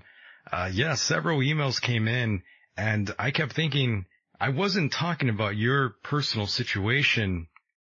Everyone's situation's very different. I'm not accusing you or calling you a liar. I'm talking about these specific cases in which there is some sort of case where the motive is purely for political gain and not for any sort of factual truth of the matter. That's what I'm talking about. I wasn't specifically talking about you ladies out there. No, but a lot of them were projecting in these emails to me, and I thought, wow, I didn't know I was going to offend that many of you out there. No, it's not that hard. It really isn't. It really isn't, but it's the fact of the matter that there really is a war on men in this country. And some of these things with some of these women, I think are truthful and factual. And that is a segue right now for what's going on with another actress who I think was written off of that CBS show Bull, which I don't watch. I couldn't care less. But there's a woman by the name of Eliza Dushku. Do you remember her? Oh, yes. Buffy the Vampire Slayer and Dollhouse. Right. Yes. Gorgeous woman. And I always thought to myself, this woman right here, she's going to be all over the place in a few years. She's going to be like this top talent. And we didn't really see her career take off that way. No. I kind of wonder why now. Right after her work with Joss Whedon in Dollhouse, we really hadn't seen too much. She did that show where she could relive the lives of people who were recently deceased and like solve their murders. I can't remember the name of it. She took on a bunch of weird roles, right? Yeah. Yeah, I just always pictured her. Other than that, she just kind of faded. Mm-hmm. I always pictured her coming out on like those bigger roles in films. It just never happened for her. Yeah, and you think that was part of it, like the allegations and everything? I don't know if it was from that, but perhaps it stems from maybe she didn't want to sleep with a certain someone. I don't know. Who knows, right? You know how that That's goes. True. Oh, yeah. But apparently this program, Bull, that she's on, there is a guy named, I'm forgetting his first name here, but he's one of the co-stars, or maybe he's the main star. I don't even know. But apparently they made a rape joke. I think I should pull up that article now. But yeah, apparently there is some sort of rape joke that he said in front of the cast and the crew. And apparently he said something about wanting to bend her over his leg and spank her. Oh, shit. Yeah. Wow, okay. Yeah. Well, I mean, now as a heterosexual man, I can sort of understand, but I mean, completely inappropriate place to be making such comments, especially in front of her and everyone else. And I'm not someone who is filtered in any way, but even myself, I wouldn't be making those sort of comments at all. Well, no, there's a time and a place for everything. Yeah, I mean, that's a little too far. I mean, I get it sort of, but he kind of carried on. I guess there was another incident on the set where she held up 3 fingers. Apparently that's how the article went. And I believe his last name is Weatherly. He suggested she wanted a threesome with him and another male cast member. Okay, that's interesting. He was getting down, right? Just balls out. Yeah. He was just balls out there. So yeah, I'm not up to date on these finger codes. So if you hold up 3 fingers, that means you got a threesome? Apparently, according to this guy, Michael Weatherly, yeah. That's his name, Michael Weatherly. That's pretty damn interesting there. I'm going to have to try that sometime. Yeah, there's some people that defend him, though. So we'll see what happens. What do you think about when we were talking about a little bit about Predator? And the newest Predator film, Olivia Munn, where she refused to film a scene with a sex offender who was in that film. I recall that. There was a lot of controversy over that. Yeah, I recall that. That's weird, man. That's dark. Yeah. It just seems like I don't know. Hollywood's getting their fair share. It really is. It's an unusual thing. And of course, there was that one guy, the director of Movie Powder. I think he had raped a boy during the movie, like on the film set they were on there. Who was the producer of that, or director? I think his first name's Victor Salva. Oh, the guy who did Jeepers Creepers. Yeah, that dude. He's the guy that did Powder. Okay. That movie was pretty badass, I must say, even though I would normally never watch some kind of bullshit like that, my friend. But that movie was pretty badass. Yeah. Some bullshit like that, huh? For some reason, I was thinking it was M. Night Shyamalan, whatever his name is. Oh. I was like, didn't he do Powder? Lordy. That was so long ago. Yeah, that was 95, man. Yeah. Another movie I saw in theater. Sometimes I say theaters because I did actually see the same movie in 2 separate theaters, actually. Not uncommon down here when we had these movie theaters. We had these 2 nice old school ones, and they tore them down. Well, they tore one down, and it was a very nice old school movie theater. Very cool. We had one and it got changed into a center for arts.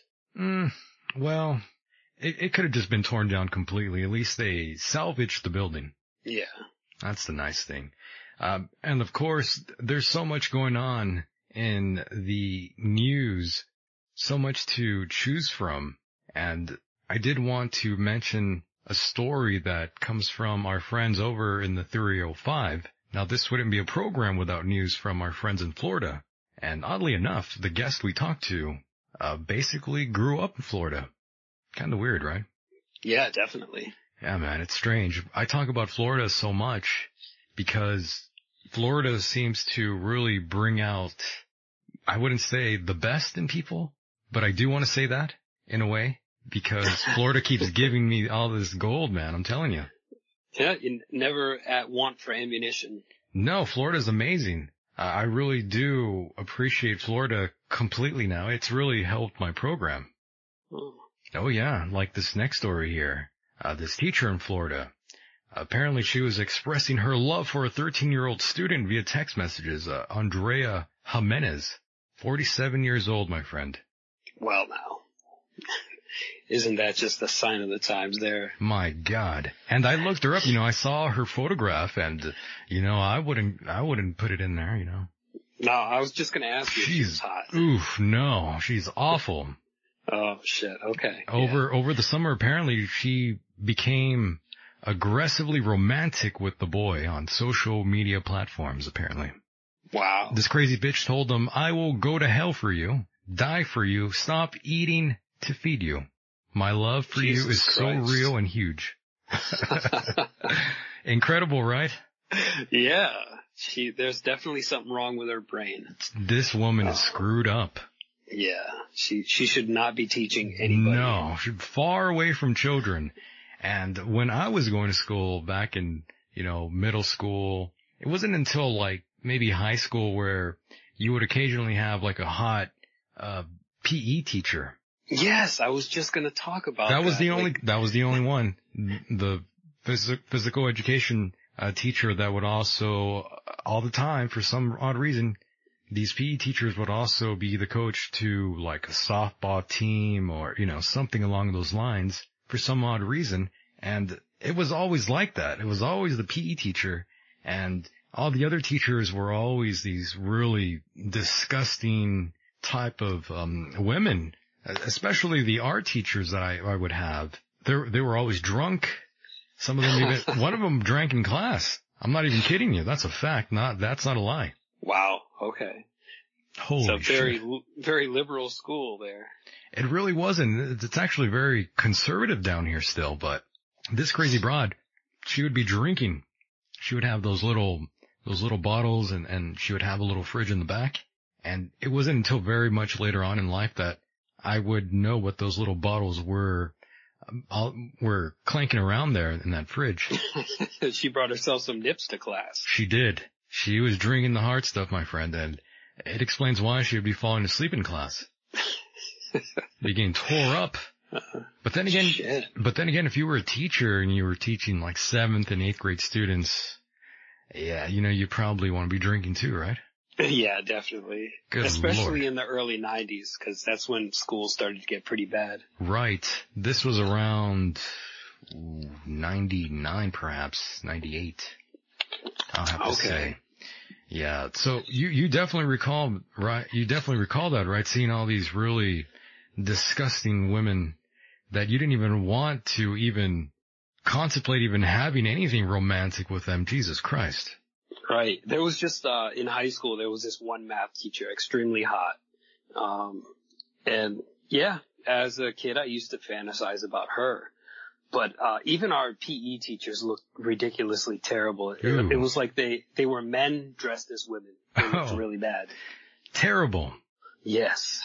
Awful. And nowadays, that's just completely different. There's actually been some very decent looking women who later on get caught up in all this sort of thing. Yeah, it kind of makes me want to go back in time and make myself a student again. You want to enroll? Yeah, I want to enroll in her class. By the way, Bobby, what makes you think this sort of behavior is so prevalent here in America? Why do we see this sort of repetition with these teachers? Why are they banging the students? Well, I think it's always happened. It's just, it's always been swept under the rug because, it's a different era now. A lot of things are coming to the light and a lot more things are being embraced. And so people think it's okay for that kind of thing now. Yeah, they think it's the new normal, right? Yeah. Well, that's just my 2 cents on it. I don't know if I'm right, but it almost seems that way, man. It's like every other few days there's another story of a teacher sleeping with a student. Yeah. It's, I don't know. It's just, it seems like the social values and everything have gone completely awry where it's like, okay, it's okay to sleep with 13 to 14-year-old kids that their minds haven't even fully developed yet. And it's like you got to wonder what the fuck is going on in these people's heads that all of a sudden, they're thinking it's okay to do that shit. Yeah, I don't know, man. I really don't understand what goes through some of these women and men too. Yeah. But what I noticed is they don't really go after the women as hard as they do for the men that do these sort of things. Well, do you remember, I don't know which comedian it was, but there was a joke where if a male teacher assaulted a woman or a female student, then or propositioned a female student, then it would not be okay. But if a female teacher propositioned a male student, the father would be like, "What the fuck is wrong with you, boy? Why didn't you go and tap that ass?" You know, there was a joke in there somewhere. I'm just no good at telling them. I understood. I think I might have heard that joke though. Yeah. Yeah, I think I've heard so that it's kind before. of a double standard in this society. Yeah, that's true. It's another double standard. And speaking of comedians, Artie Lang, another comedian who's been making the headlines all over the place on Fox, on Newsweek, so forth and so forth. Artie Lang, have you seen him? Did he blow himself up or? You know Artie Lang, right? Yeah, he was doing coke or some shit happened. He snorted something, right? Yeah, man, his nose looks so awful. It's awful. It's just, I really like Artie Lang very much. He's one of the funniest comedians out there. He is. He's funny as hell. Great on the Howard Stern show. He was also pretty damn funny on the Artie and Anthony show. He was doing a program with Anthony Cumia. I'm not sure if I don't think I caught that. Oh, there was some great interviews there, especially the Chris Hansen interview. Artie Lang was there and he made it pretty damn entertaining and made Chris Hansen very nervous at times. Yeah, he was dropping some pretty funny jokes there. Gotta check that out if you ever get a chance. Oh, definitely. Is it on YouTube? That clip I'm not quite sure. Oh, okay. But it's good. He was Now I'm trying to remember, was he on Mad TV or was he on something else? Yeah, he was on Mad TV and the Howard Stern show, and he came out on a few other movies. Okay. But yeah, his nose, if you see his nose, holy shit. Yeah, it does look pretty bad. I thought he was caught in an explosion. Well, his nose did explode. And what did he snort? I know it wasn't coke. Well, the thing is, he's been doing cocaine and snorting heroin for such a long time. But apparently many, many years ago, the story goes that he had snorted glass when trying to suck up smashed Oxycodone, or Oxycontin rather. And, it left him with no septum, if I recall correctly. Pulling that that's article disturbing. up. Yeah, pulling up this article up now. Yeah, this is from Newsweek, by the way. But apparently, he was supposed to show up to court clean from drugs. And did he show up clean, Bobby? What do you think? He showed up with a exploded face. So he wasn't clean. Absolutely not. Good Lord. He's the only person I know that shows up to court in a high. Well, with at least a day of coke in his system. He's the only one who gets away with it. Oh, shit. I can't believe it. If that was you or me, we'd be thrown in jail, man, right away. Yeah, we'd be rotting in the worst prison that they could ever come up with. This guy avoided jail time, by the way, ladies and gentlemen, despite testing positive for multiple drugs in his system. Holy shit. That Artie Lang. Yeah. So what do you think? Like, if he pulled like a Harvey Weinstein or something, would he go to jail, or would he avoid the jail time altogether on that? Well, Artie, he would probably walk away unscathed. Yeah, he's got that charm, you think? Not the charm. He just has that much money. Oh. And a good lawyer. Oh yes. That's pretty fucking disturbing. That if you've got a sick amount of money, you can just get away with anything. That's how it goes though in life. When you have that certain amount of money, you could get away with literally anything. Just gotta find the right lawyer. Just look at that O.J. Simpson. Get yourself a Johnny Cochran. Good Lord. And speaking of tragedies, look at that Facebook bug that gave apps improper access to 6.8 million users' photos. Were you one of them, Bobby? I haven't had Facebook since 2013. You're a smart man. I have it because of the program, but I don't post any photographs there because nothing that's posted online is sacred. That's right. That's why I will not post any photographs of myself on Twitter or anywhere else. Yeah, you're smart. You probably shouldn't, especially now. All your information is read and used against you in a court of law. That's right. It's the Securitron, that old Fear Factory song. Are you Police State. Are you waiting to get Me Too'd anytime soon? Absolutely not.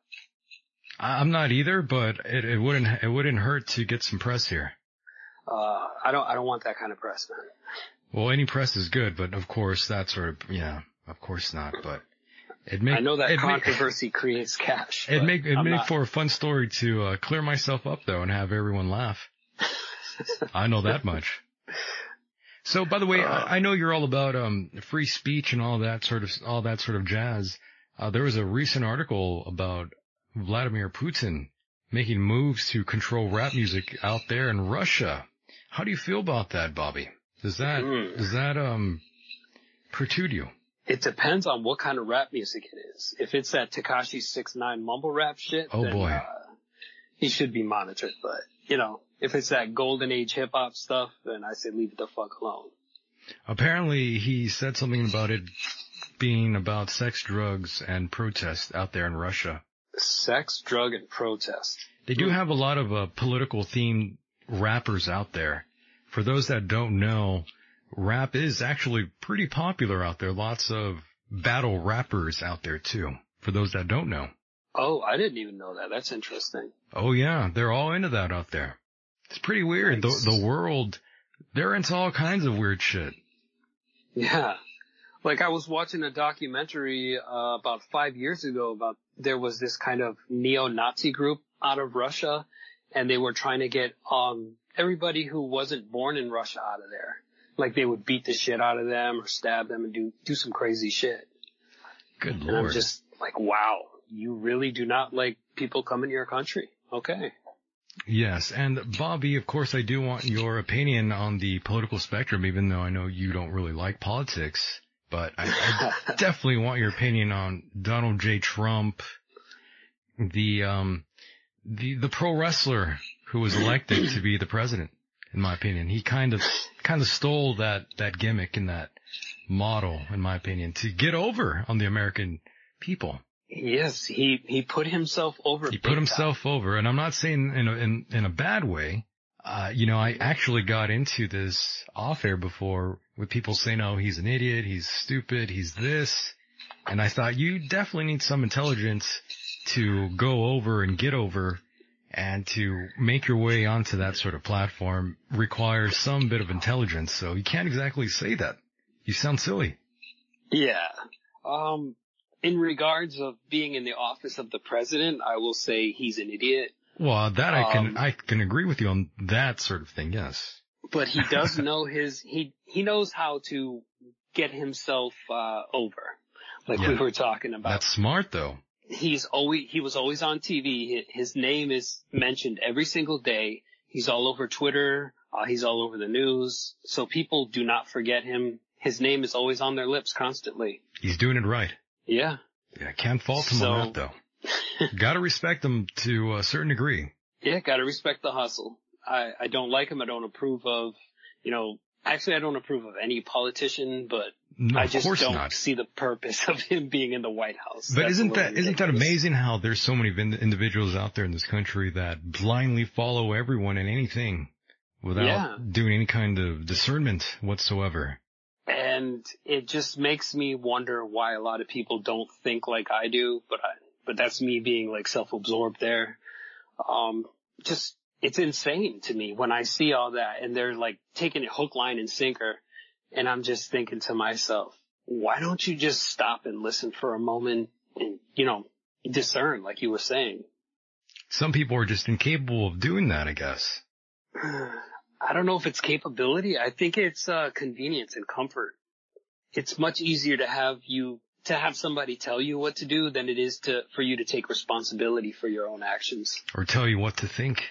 Yeah. I guess some people like being told what to think. Oh, they do. I think so. It certainly feels that way. Certainly does feel that way. And by the way, since you do have a show of your own, tell me about that, by the way, since we haven't really got into that. Before doing a show of your own, were you always interested in that sort of field, the radio type, or a podcast? What exactly was it that got you wanting to do this yourself? Well, when I was younger, I was always into music. MTV generation, just wanting to create music, doing things like that. And as I grew up, I got more into like the radio personalities. And I'd say from like 16 to 19, I wanted to be a DJ, a radio host. Then I kind of let go of that for a while, and I got back into music. I was doing rap music for... You wanted to spin records for a living? Sort of, kind of. I wanted to do a lot of different things. Like, I wanted to be a movie star. I wanted to be... You wanted to be a movie star? Yeah. Tell me about that. That's hilarious. Why would you want to be a pretender? Hey, the mind of a kid. It was just like I wanted to be in the spotlight back then. It's a lucrative business, though, so I should shut my mouth. Yeah, but then my dreams were dashed as I guess I had my eyes open to the way the world is and how people like pimp you out. And I'm like, no, thank you. They take advantage of you, no doubt. And, absolutely. Paul on Skype, he messaged in MTV Forever. And yeah, when you were bringing that up, I thought of, Carson Daly in my head. Oh no, I was Good before Lord. the Carson Daly. You were there before, I would take it. And do you remember that terrible show, TRL? Yes, that's when I stopped watching MTV. Oh boy. I was there for Headbangers Ball and... you were there way back. Yep. What's his name there in that horrible jacket? Oh, fuck. I don't know his name, but I know exactly what you're talking about. Ricky Rat? Ricky Rackman? Yeah. But there was another one too. I can't remember his name. I can't even believe I pulled that name out of my ass. That's pretty good. Holy shit. Somebody was paying attention. Came out of left field there. Yeah. But I remember that jobber. Yep. He's a prick. Yeah, he was he was such a goddamn prick from what I was told from people that ran into him much later on in life. And even to this day, he's pretty much of a prick. Amazing. I'm so glad I never met any of these people. Yeah, you'd probably be disappointed. Most definitely. There was only one musician who I did meet that I thought in my head, I probably not going to like this guy. I actually met Michael Graves from the Misfits. Oh, he's a fucking nice dude. He's a really nice guy, actually. I didn't know he was going to be that nice, but he was a really kind guy and very genuine. Yeah.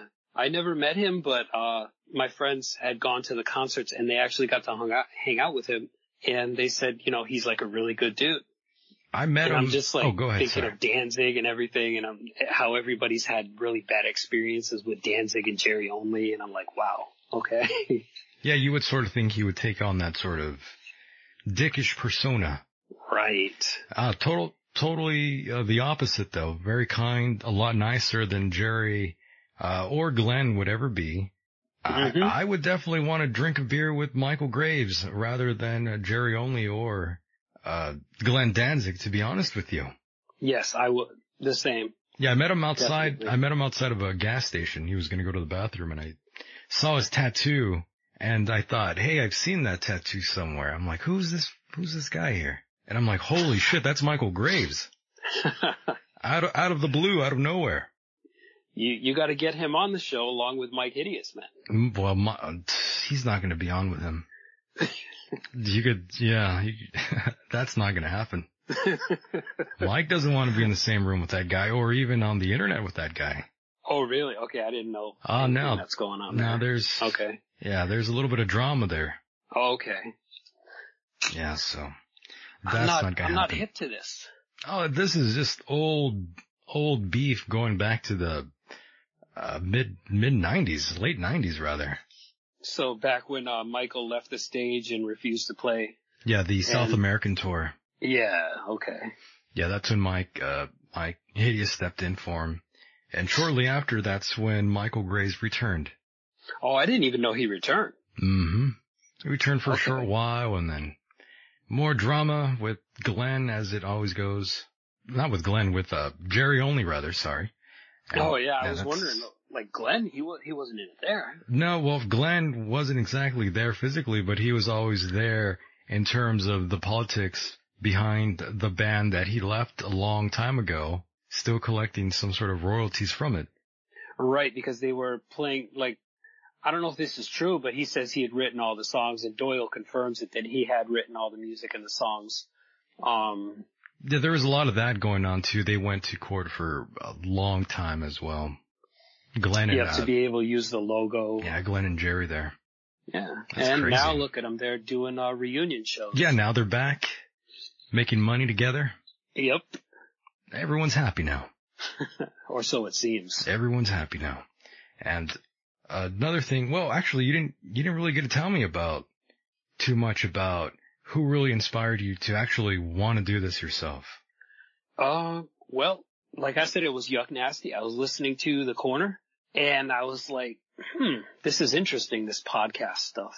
It's like, I'm not a funny dude, but, I'd like to talk about some interesting shit and some intellectually stimulating conversation. So I met up with Bobby Anthem on Twitter last year. We hit it off immediately because we both had our love of music and decided to do a podcast that was unlike anything else that's out there, really. Yeah, that's cool. Very cool. I had no clue. Yeah, it's all thanks to Yuck Nasty. Where is he anyways? I don't know. He's usually around. I saw him on Skype earlier, but I don't know if he's still on Skype now. Oh. He's usually always around, though. He is. He's always lingering around somewhere. Yeah, especially at this time of night. Yeah, he's up late. He's probably with the woman. Most likely, yep. Maybe he's playing cards again. Yeah, he's probably playing cards again, doing the whole family thing, which is good, and we are very happy for him. Staying busy out there, and Paul, he's sending a message here saying he partied with Graves backstage. Nice. That's pretty cool.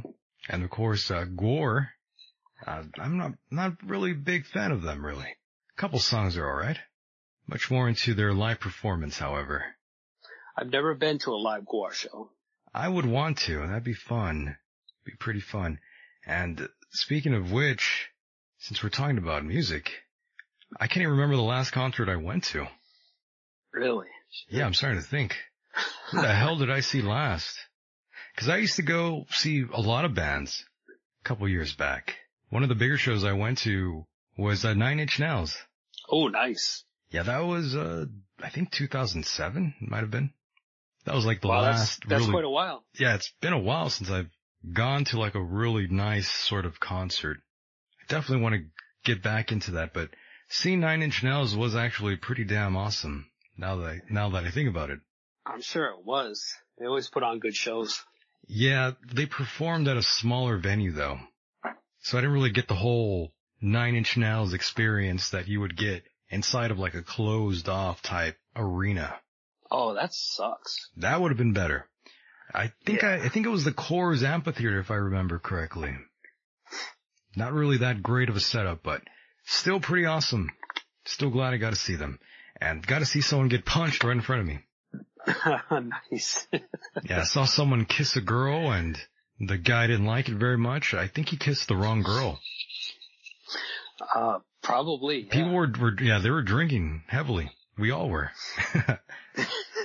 But I saw someone kiss a girl and the girl reacted some sort of strange way and next thing I know, he's on his back. Oh shit. Yeah, that'll happen. Oh yeah. Hit him pretty goddamn hard. And speaking of your show, where's your partner in crime? He is probably asleep. Oh yeah, we mentioned that. He's still asleep. We should wake him up. Yeah, we should try to call him up. Nah, I don't think he'd like that though. He'd probably get real pissed off at you. Nah, he doesn't get mad. Yuck Nasty calls him at like 2 a.m. sometimes. Calls him from the bar? Just got home? Nope, not from the bar, from the corner. Oh, okay, I see. Incredible. It really is. And we definitely are coming to a close here very soon. But before I do, are there any parting words you have, Bobby, before I cut you loose here? Parting words. Well, I just want to say thanks for having me on the show, and as always, it's a pleasure talking to you, sir. It's been fun, right? I hope you've enjoyed your time here and enjoy the first guest. That was a very interesting time here. That truly was. I mean, that kind of made my night. I'll be thinking about that for the rest of the evening. Incredible. So will I. I will definitely have to go back. What's in the clouds. No shit, right? Yeah. The cloud people. The cloud people. Gotta watch out for the cloud people. That goddamn Neil came in here with the cloud people story. Yep. That took me Never back. look at clouds the same way again. Indeed. Well, once again, go ahead and plug anything you like, my friend. All right. If you want to check out our show, it's the Inhuman Experience. We are available pretty much anywhere podcasts are found. iTunes, Stitcher. I don't know if we're on TuneIn. We're on iHeartRadio. We have a live show, but I forgot the link. So you can follow me on Twitter at Anunnaki Rob and follow my friend Bobby Anthem at Bobby Anthem. Amazing. Once again, thank you for being part of the program here, and talk to you on the flip side, my friend. Yeah, thank you, sir. Have a good night. You too. Take care. Mahalo. And there he goes, Mr. Bobby Bladez. A great time, and of course, I do want to acknowledge all the international listeners out there. I definitely love seeing all of them.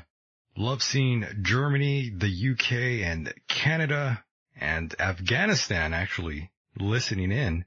Well, I think I know who that is. And of course, our friends in Australia and Turkey. Really like that.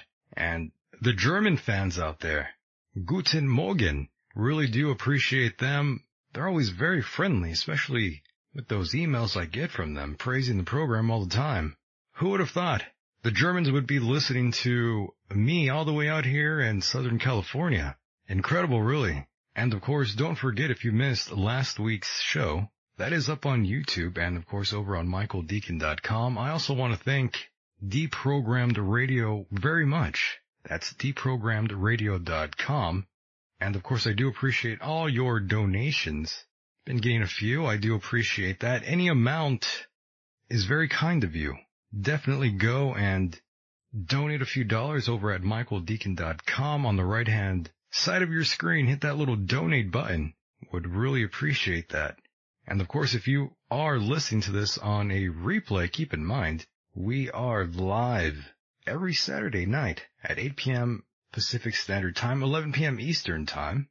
For further information, always refer to michaeldeacon.com for news and updates on the program. And of course, I do want to thank all of those on YouTube who found the live stream.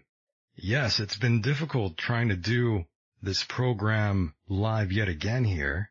YouTube has been making it quite difficult for me to get the ball rolling here, so I do apologize. And I hope you enjoyed tonight's program. It's been very fun. We'll do this again very soon. I'm Michael Deacon. Thanks for being here. And with that said, the world is a mysterious place, and life itself is a mystery. Until next time, good night, everybody.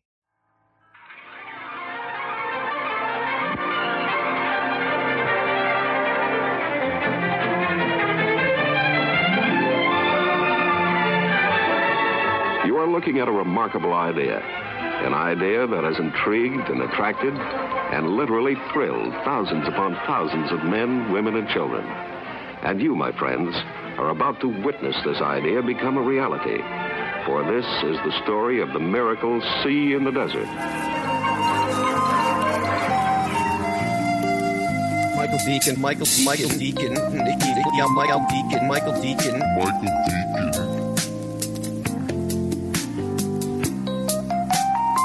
Whoa, what's going on? Somebody in my house right now?